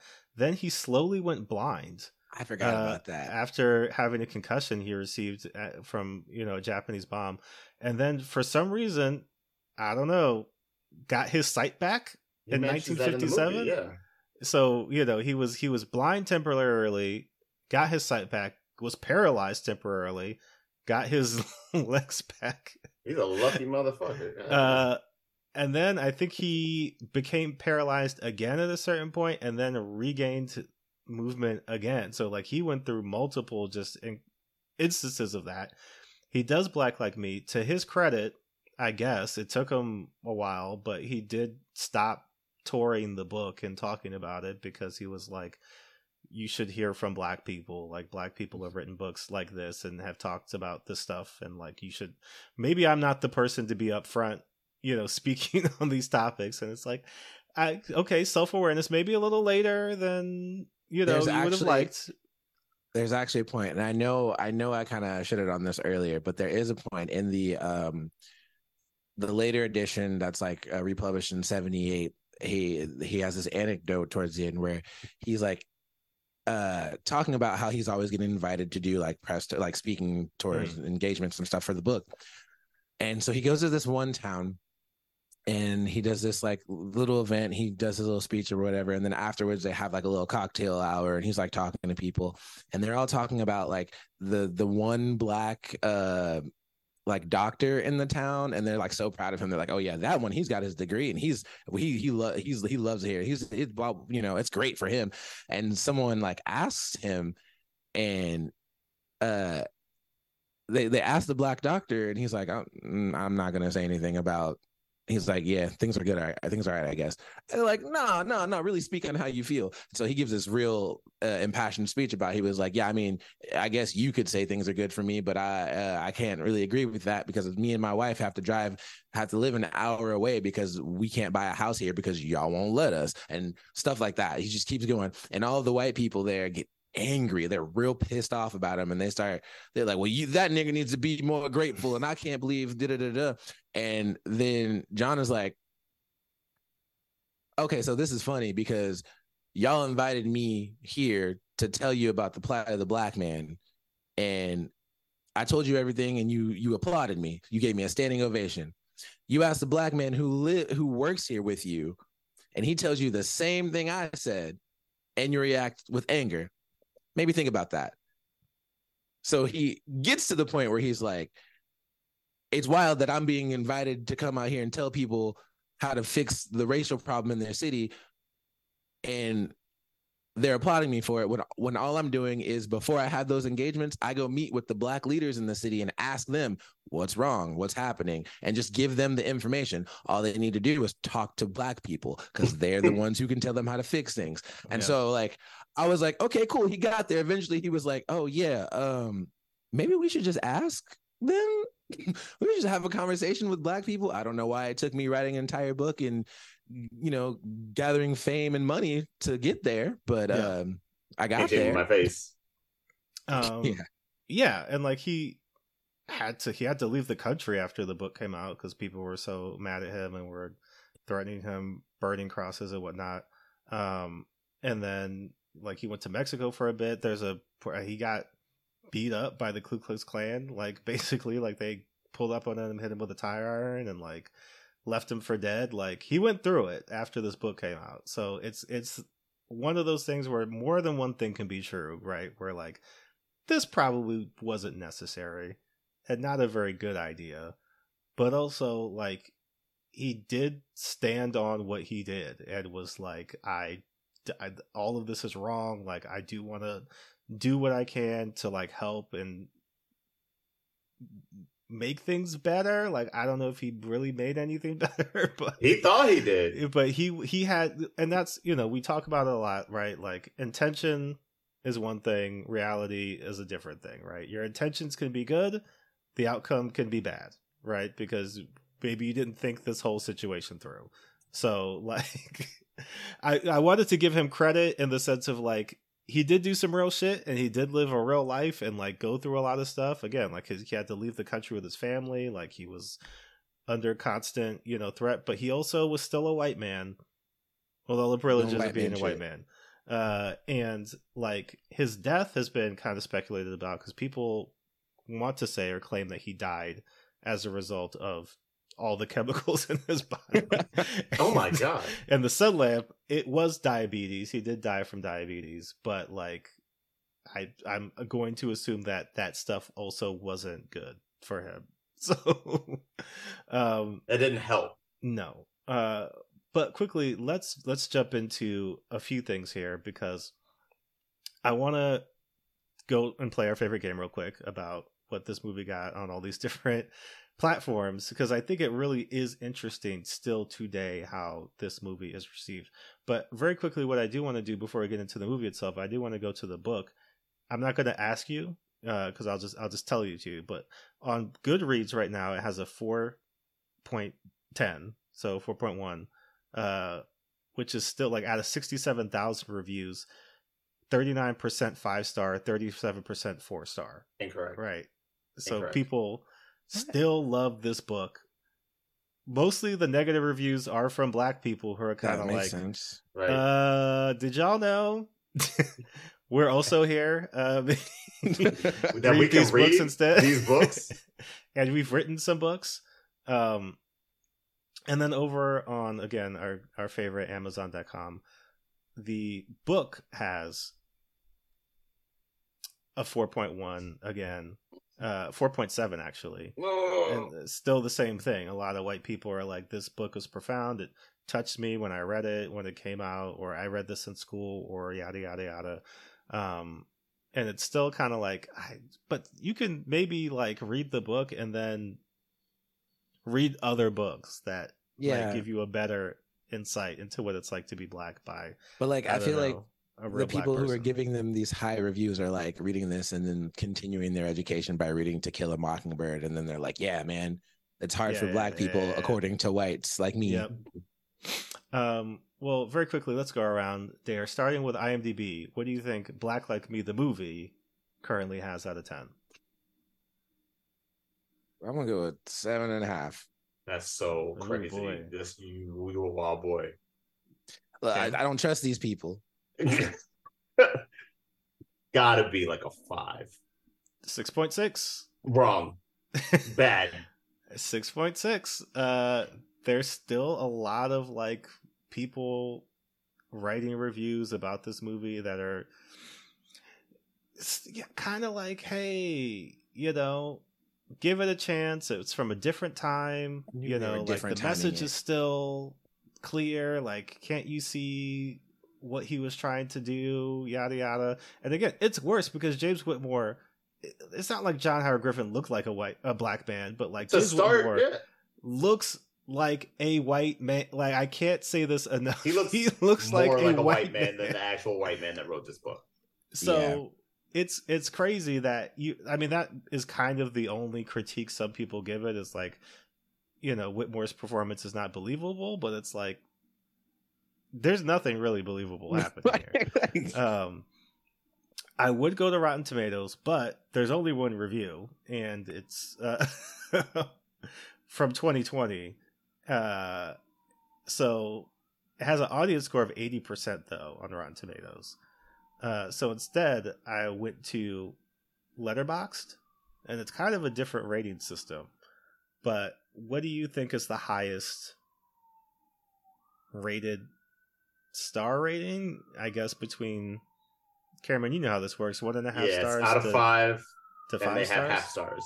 Yeah. So 1.5 to 5. Which one do you think it's rated on the most? I'm gonna go 3.5. Yeah, Letterboxd is kind of a different community. I don't know how to. I would guess it's like the peak. It can't be like more than 2.5. 3. 3 is the peak. 62 3-star ratings, which is 32%. 48 3.5-star ratings, which is 25%. People are watching this in Letterboxd days in the last 2 years, basically saying that yes, this movie is of merit. Yep. They watching this with their dad on their dad's deathbed, and he's like, "This is one of my favorite films." And then they got that when this came out, emotional center, and they're like, "This one taught me about black football." And then obviously our favorite, Amazon.com. What do you think out of 5 stars Black Like Me currently has? I'm gonna go 4. Yeah, man, you know that's like 4.5. 4.4. Fuck yeah. They still love it. I mean, there's reviews here from 2022 that are 5 stars. I watched this last year. So it was like, that is an excellent film. The sequencing, the sound design, everything amazing. 5 stars. And again, to repeat, like, it's not well made. Like, as a film, like as a movie, it's not even a good movie. So, and it's actually, like outside of the racism, I just can't get over that somebody watched this in 2022 and was like, "That was one of the best films I've ever seen in my life." Like, what? Well, let's get into our rating system, Caucasity ranking system. There, you know how this goes. 3 rankings of Caucasity. The first one, Shorts in the Winter.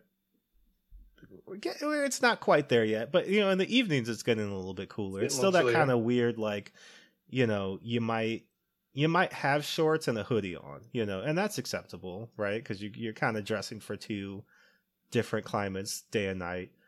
But as we continue to go on throughout the year, getting into November, December, January, actual cold, actual like snow on the ground, ice on the ground, still continuing to wear shorts. And this is a curiosity, right? No harm is being done. Nobody's being hurt really, but we're just kind of like, what is the point of this? Why would you do that to your legs when you can just wear pants? You could wear pants. Yes. Cameron, what's the second level? The second level of Caucasity is this movie's touching my hair. So at this point, this movie is coming for you. It's not necessarily trying to defeat you, but it's definitely coming for you. It's got questions, and it wants to touch your skin and hair in order your fuzz top. No fuzz top. Let me touch their hair. And you know what this is. We know what this is. This is a violence, but it's not hurting anybody. But we got questions. In the last level, I mean, I looked around, and there are a few things, but honestly, I guess it really just has to be the GOP. I really don't know what else to do with this information. It's just the Republican Party is the craziest set of white people on the planet right now. From start to finish, whether it's putting it, I mean, Kevin McCarthy is a dumbass. What a stupid idiot. Like getting the job on the condition that we can just vote you out whenever we want. And then acting like they wouldn't do that and daring them to do that, and then them doing that. after they took 19 rounds to get the job to begin with, accepting the job with the condition that y'all can vote me out if you want to. They didn't want you to have the job in the first place. And he's like, I bet you won't. And then the next day they were like, Kevin McCarthy is one who fucked around and found out. He's Idris Elba in American Gangster. You're gonna shoot me in the middle of the street? Wow, yes, Blam. nigga. Yes. Bye. yes, bye. And give me my $20. So now, they've completely tanked the government in order to. Hunter Biden is bad, I guess. I'm unclear on what the situation is. Crackhead laptop. Emails. Some guns. of them floating, and this is the thing I did not know, and it sounds crazy, and maybe, I don't know, we should change this, that the Speaker of the House doesn't have to be an elected member of Congress, and so now they are saying maybe Trump could be Speaker of the House, which is like, that man may not even be free. A public citizen. I'm saying. Dude. Which, that's and even, that's like a reality. That's about to be a reality. Like, crimes aside, isn't he y'all's presidential candidate? Yeah, but same exact time. Or one Mike. What's happening? But speaking of that man too, like everything coming out of these hearings in New York, where the judge is like, "Oh, there's not a case. You committed fraud. Like we're not going to court here. These documents are pretty clear. I just need to look through the documents to see how bad it actually is, and seeing that, and you can testify to this, Cameron, because like it's crazy. Him saying that his Manhattan apartment, estimating it at 200%.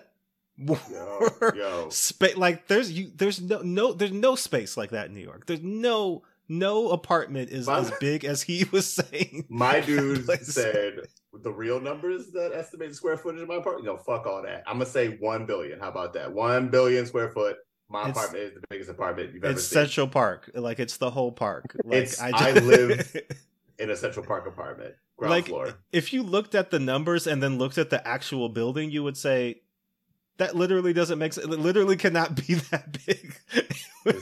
That's not physically possible. And like, are you talking vertically? Because try me. Biggest apartment. So but this is it's all meant to cause harm. They know what they're doing. There's no hiding it. It's not an accident. It's not, oops, can't believe. I mean, even Lauren Barbar, oops, touching a penis.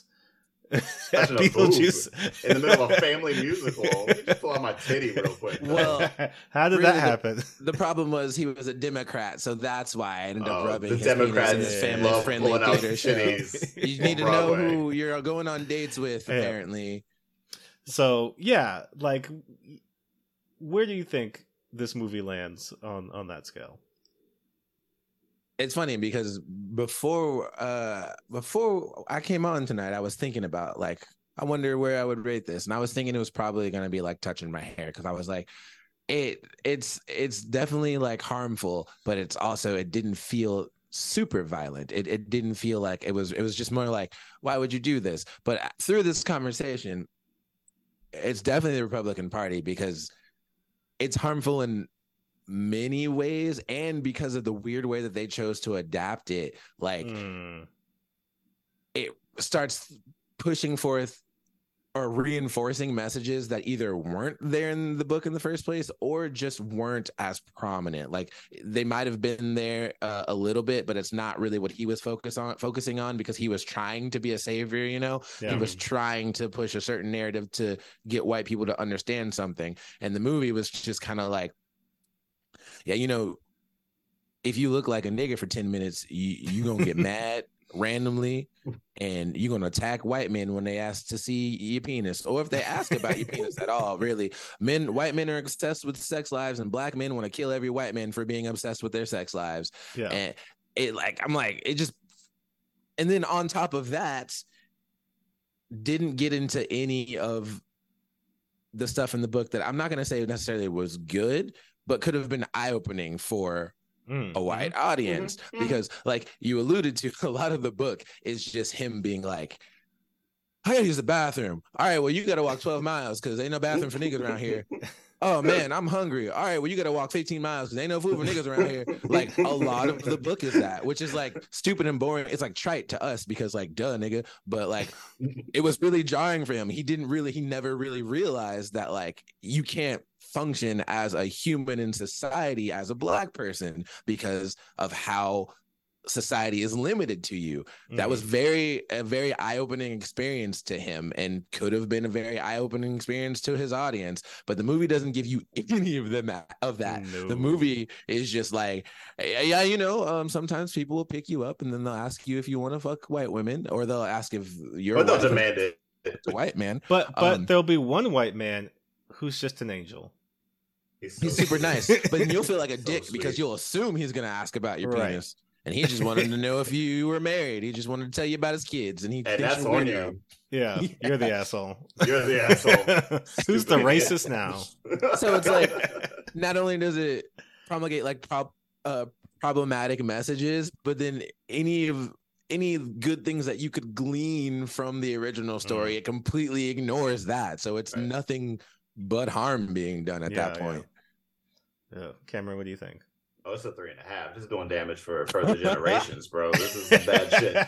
I wrote, this is the quote, where this might be the most racist movie we've watched, for good and for bad. That is the quote that I wrote down in all capital letters. So I don't think I have anything else to say on it, honestly. I think I have to go in for the rare double drop, because first, like, That's not how it works. That's not how any of this works. that's definitely not how anything works. I don't know why he thought that he was just gonna be able to smooth go down to Alabama and just pass it off, like, and nobody's gonna ask any questions. But then, of course, You ugly as fuck. You out of pocket.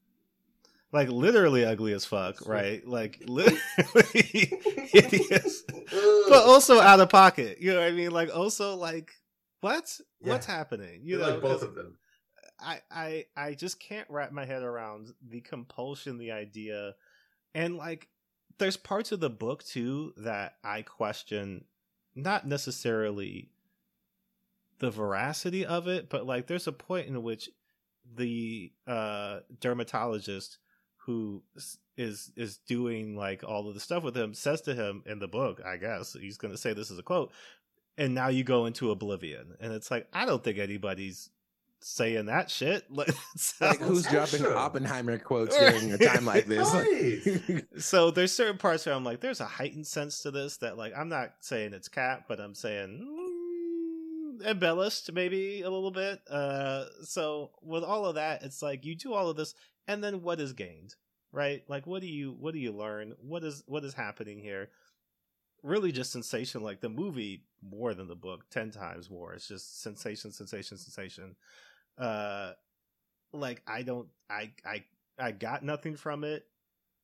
It's an hour and 47 minutes, and 47 minutes in, I said, there's an hour left. Bro, literally, I was like, More is happening. what? Like, what else? Because This is nothing has half? happened up And to they this repeat point. stuff. Like, they repeat beats over and over and over. Oh my gosh. I forgot the way it closes out, and it just takes you through all of the people Everything that that's he happened. interacted with and and does nothing with it. Does nothing. Yeah. It's like, It's I just saw like, their remember faces. this? Remember them? Remember that person? So I know some of us have to go, so I don't want to keep us here too much longer, but I will say, for a recommendation, what I will recommend that everybody read in lieu of this book, because the other thing that you see on a lot of these Goodreads and other places is like, oh, I read this in school, or this is like, was a suggested reading in school, or like, was assigned reading in school.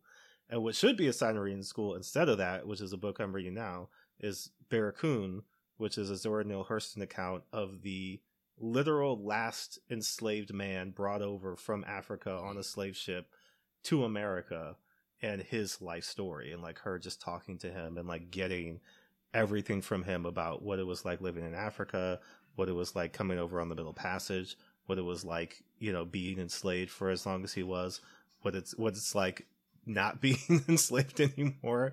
Oh, wow. and suddenly having this, and his strong desire to go back to Africa and basically understanding that I'll probably never see my home again. You know what I mean? And so like that's a much better book and a much more necessary experience to understand being Black in America than a white man going down doing a weird experiment, social experiment for 6 weeks. 6 weeks. 6 weeks. 6 weeks. That's a real quick in and out. Not man. even that's, 2 months. That's yeah. And You know what I just mean? did it to get a report card and bounced. And left because he couldn't take it anymore. You know what I mean? It wasn't like time was up or like money ran out. It was like, I hate being Black. I love it in the And movie. didn't He even- throws his little tantrum too. He's like, "That fucking sucks." God damn it! Like, bro, what you expect? But Dare, thanks so much for coming on and talking about this movie with us because, oof, boy, I not a fan. Yeah, thank you for making us go through it a little bit. Yeah. Oh, but you are very welcome. yes, and this is again, I'll say this. You know, we say this sometimes, but this is a movie that we watched so you didn't have to. So don't watch Absolutely. Black Like Me. Please. Listen to this, and then if you want to do some extra research, but like, I would maybe skim the book if you want. Like, I just got a free PDF version. I didn't Read pay the any money for Wikipedia it. page Yeah. for the author and then the book, and you're good. That's all you need to do. Read the Wikipedia page. Read Invisible Man. There you Yes. go. You're good. There you go.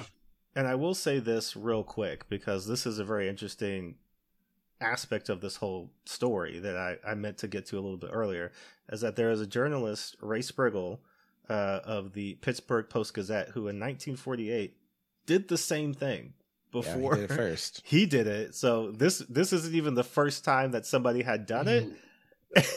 And that man, I believe, got a Pulitzer Prize for it. So he didn't get one of those for this. He wrote, Sorry, John. he went down to the Deep South with political and social leader John Wesley Dobbs, who was provided to him by the NAACP, and wrote a series of 21 articles that was titled "I Was a Negro in the South for 30 Days," which is really a BuzzFeed headline. That's actually the if I BuzzFeed ever read one. Bait. But it was like a groundbreaking, series and like undercover. And I'll shout out this dude too, because like, he originally like uncovered a person running for mayor in the 1930s who was actually a member of the Ku Klux Klan and exposed them and got that man unelected. So like, shout out to him for like he's Real doing social that kind of justice work. warrior. You know what I mean? We're doing real journalism. But Dare, tell everybody where they can find you. Does X still exist? Is that a thing that you do? Yeah, what do I'm you on have going on? I'm on the application formerly known as Twitter, at Badical Dude. I am on Instagram, also at Badical Dude. I am now on Blue Sky, also at Badical Dude. I'm around the DFW. I actually recently re-enrolled in school, so I'm out a lot less than I used to be. But if you can find me, we can hang out. We can talk about racist films, nerd stuff. I've been real big. If you don't know, this has been a real big Spider-Man year. So I'm actually kind of starting a personal thing where I just kind of want to talk to different people about their interactions with the character, like how they got into the character and their journey with Spider-Man and how that's, affected them in their personal lives. So if you would like to share your Peter Parker Spider-Man story, please get at me. And yeah, that's pretty much it. The last thing I'll say is, when you're done listening to this, Google what space movie came out in 1992, and that's all I'm going to say about that. All right, Cameron, what do you have going on? Writer's strike is over. Shout out to the writers. Shout out to the writers. Actor strike not over yet. Actor strike still going, but hopefully by the time this comes out, maybe that world might be different. Fingers crossed. You can catch me out here in these streets Xing at the Blipster 1138. I'm the Blipster 1138 on Instagram as well. Not on Blue Sky, not on Threads yet. We're still searching. Where we all at? I want to find where we all at. Threads. Yeah, I'm also on Threads at Badical Dude, by the way. There you go. Find your guy. Yeah, we cooking. We cooking right now. It's been a year of cooking, but hopefully next go around we got something to talk about. Nice. Yeah. And I'm Jordan Clark. You can find me on Twitter, X, whatever it's called, and Instagram at JRSosa18, JRSOSA18. Comic stuff is happening. I'm waiting to announce things. We'll announce things soon. Also for us, we're talking about this, our Halloween episode. Hey, should we watch Karen? I think we're gonna watch Karen. I think we're gonna watch Karen. Be on the lookout for that. That'll be coming up soon. But if you want to reach out to us and suggest other movies we should watch, or interested in being a guest or anything like that, you can hit us up at whitepeoplewon'tsaveyou@gmail.com. You can also find us at white_pod on X and somewhere else at some point. Until we move over to we're IG, waiting for maybe? some dust to settle. Yeah, Instagram Yeah. seems like the best place, but we'll figure that out. But that'll be it for us this week. We'll see you in 2 weeks. Peace. Peace.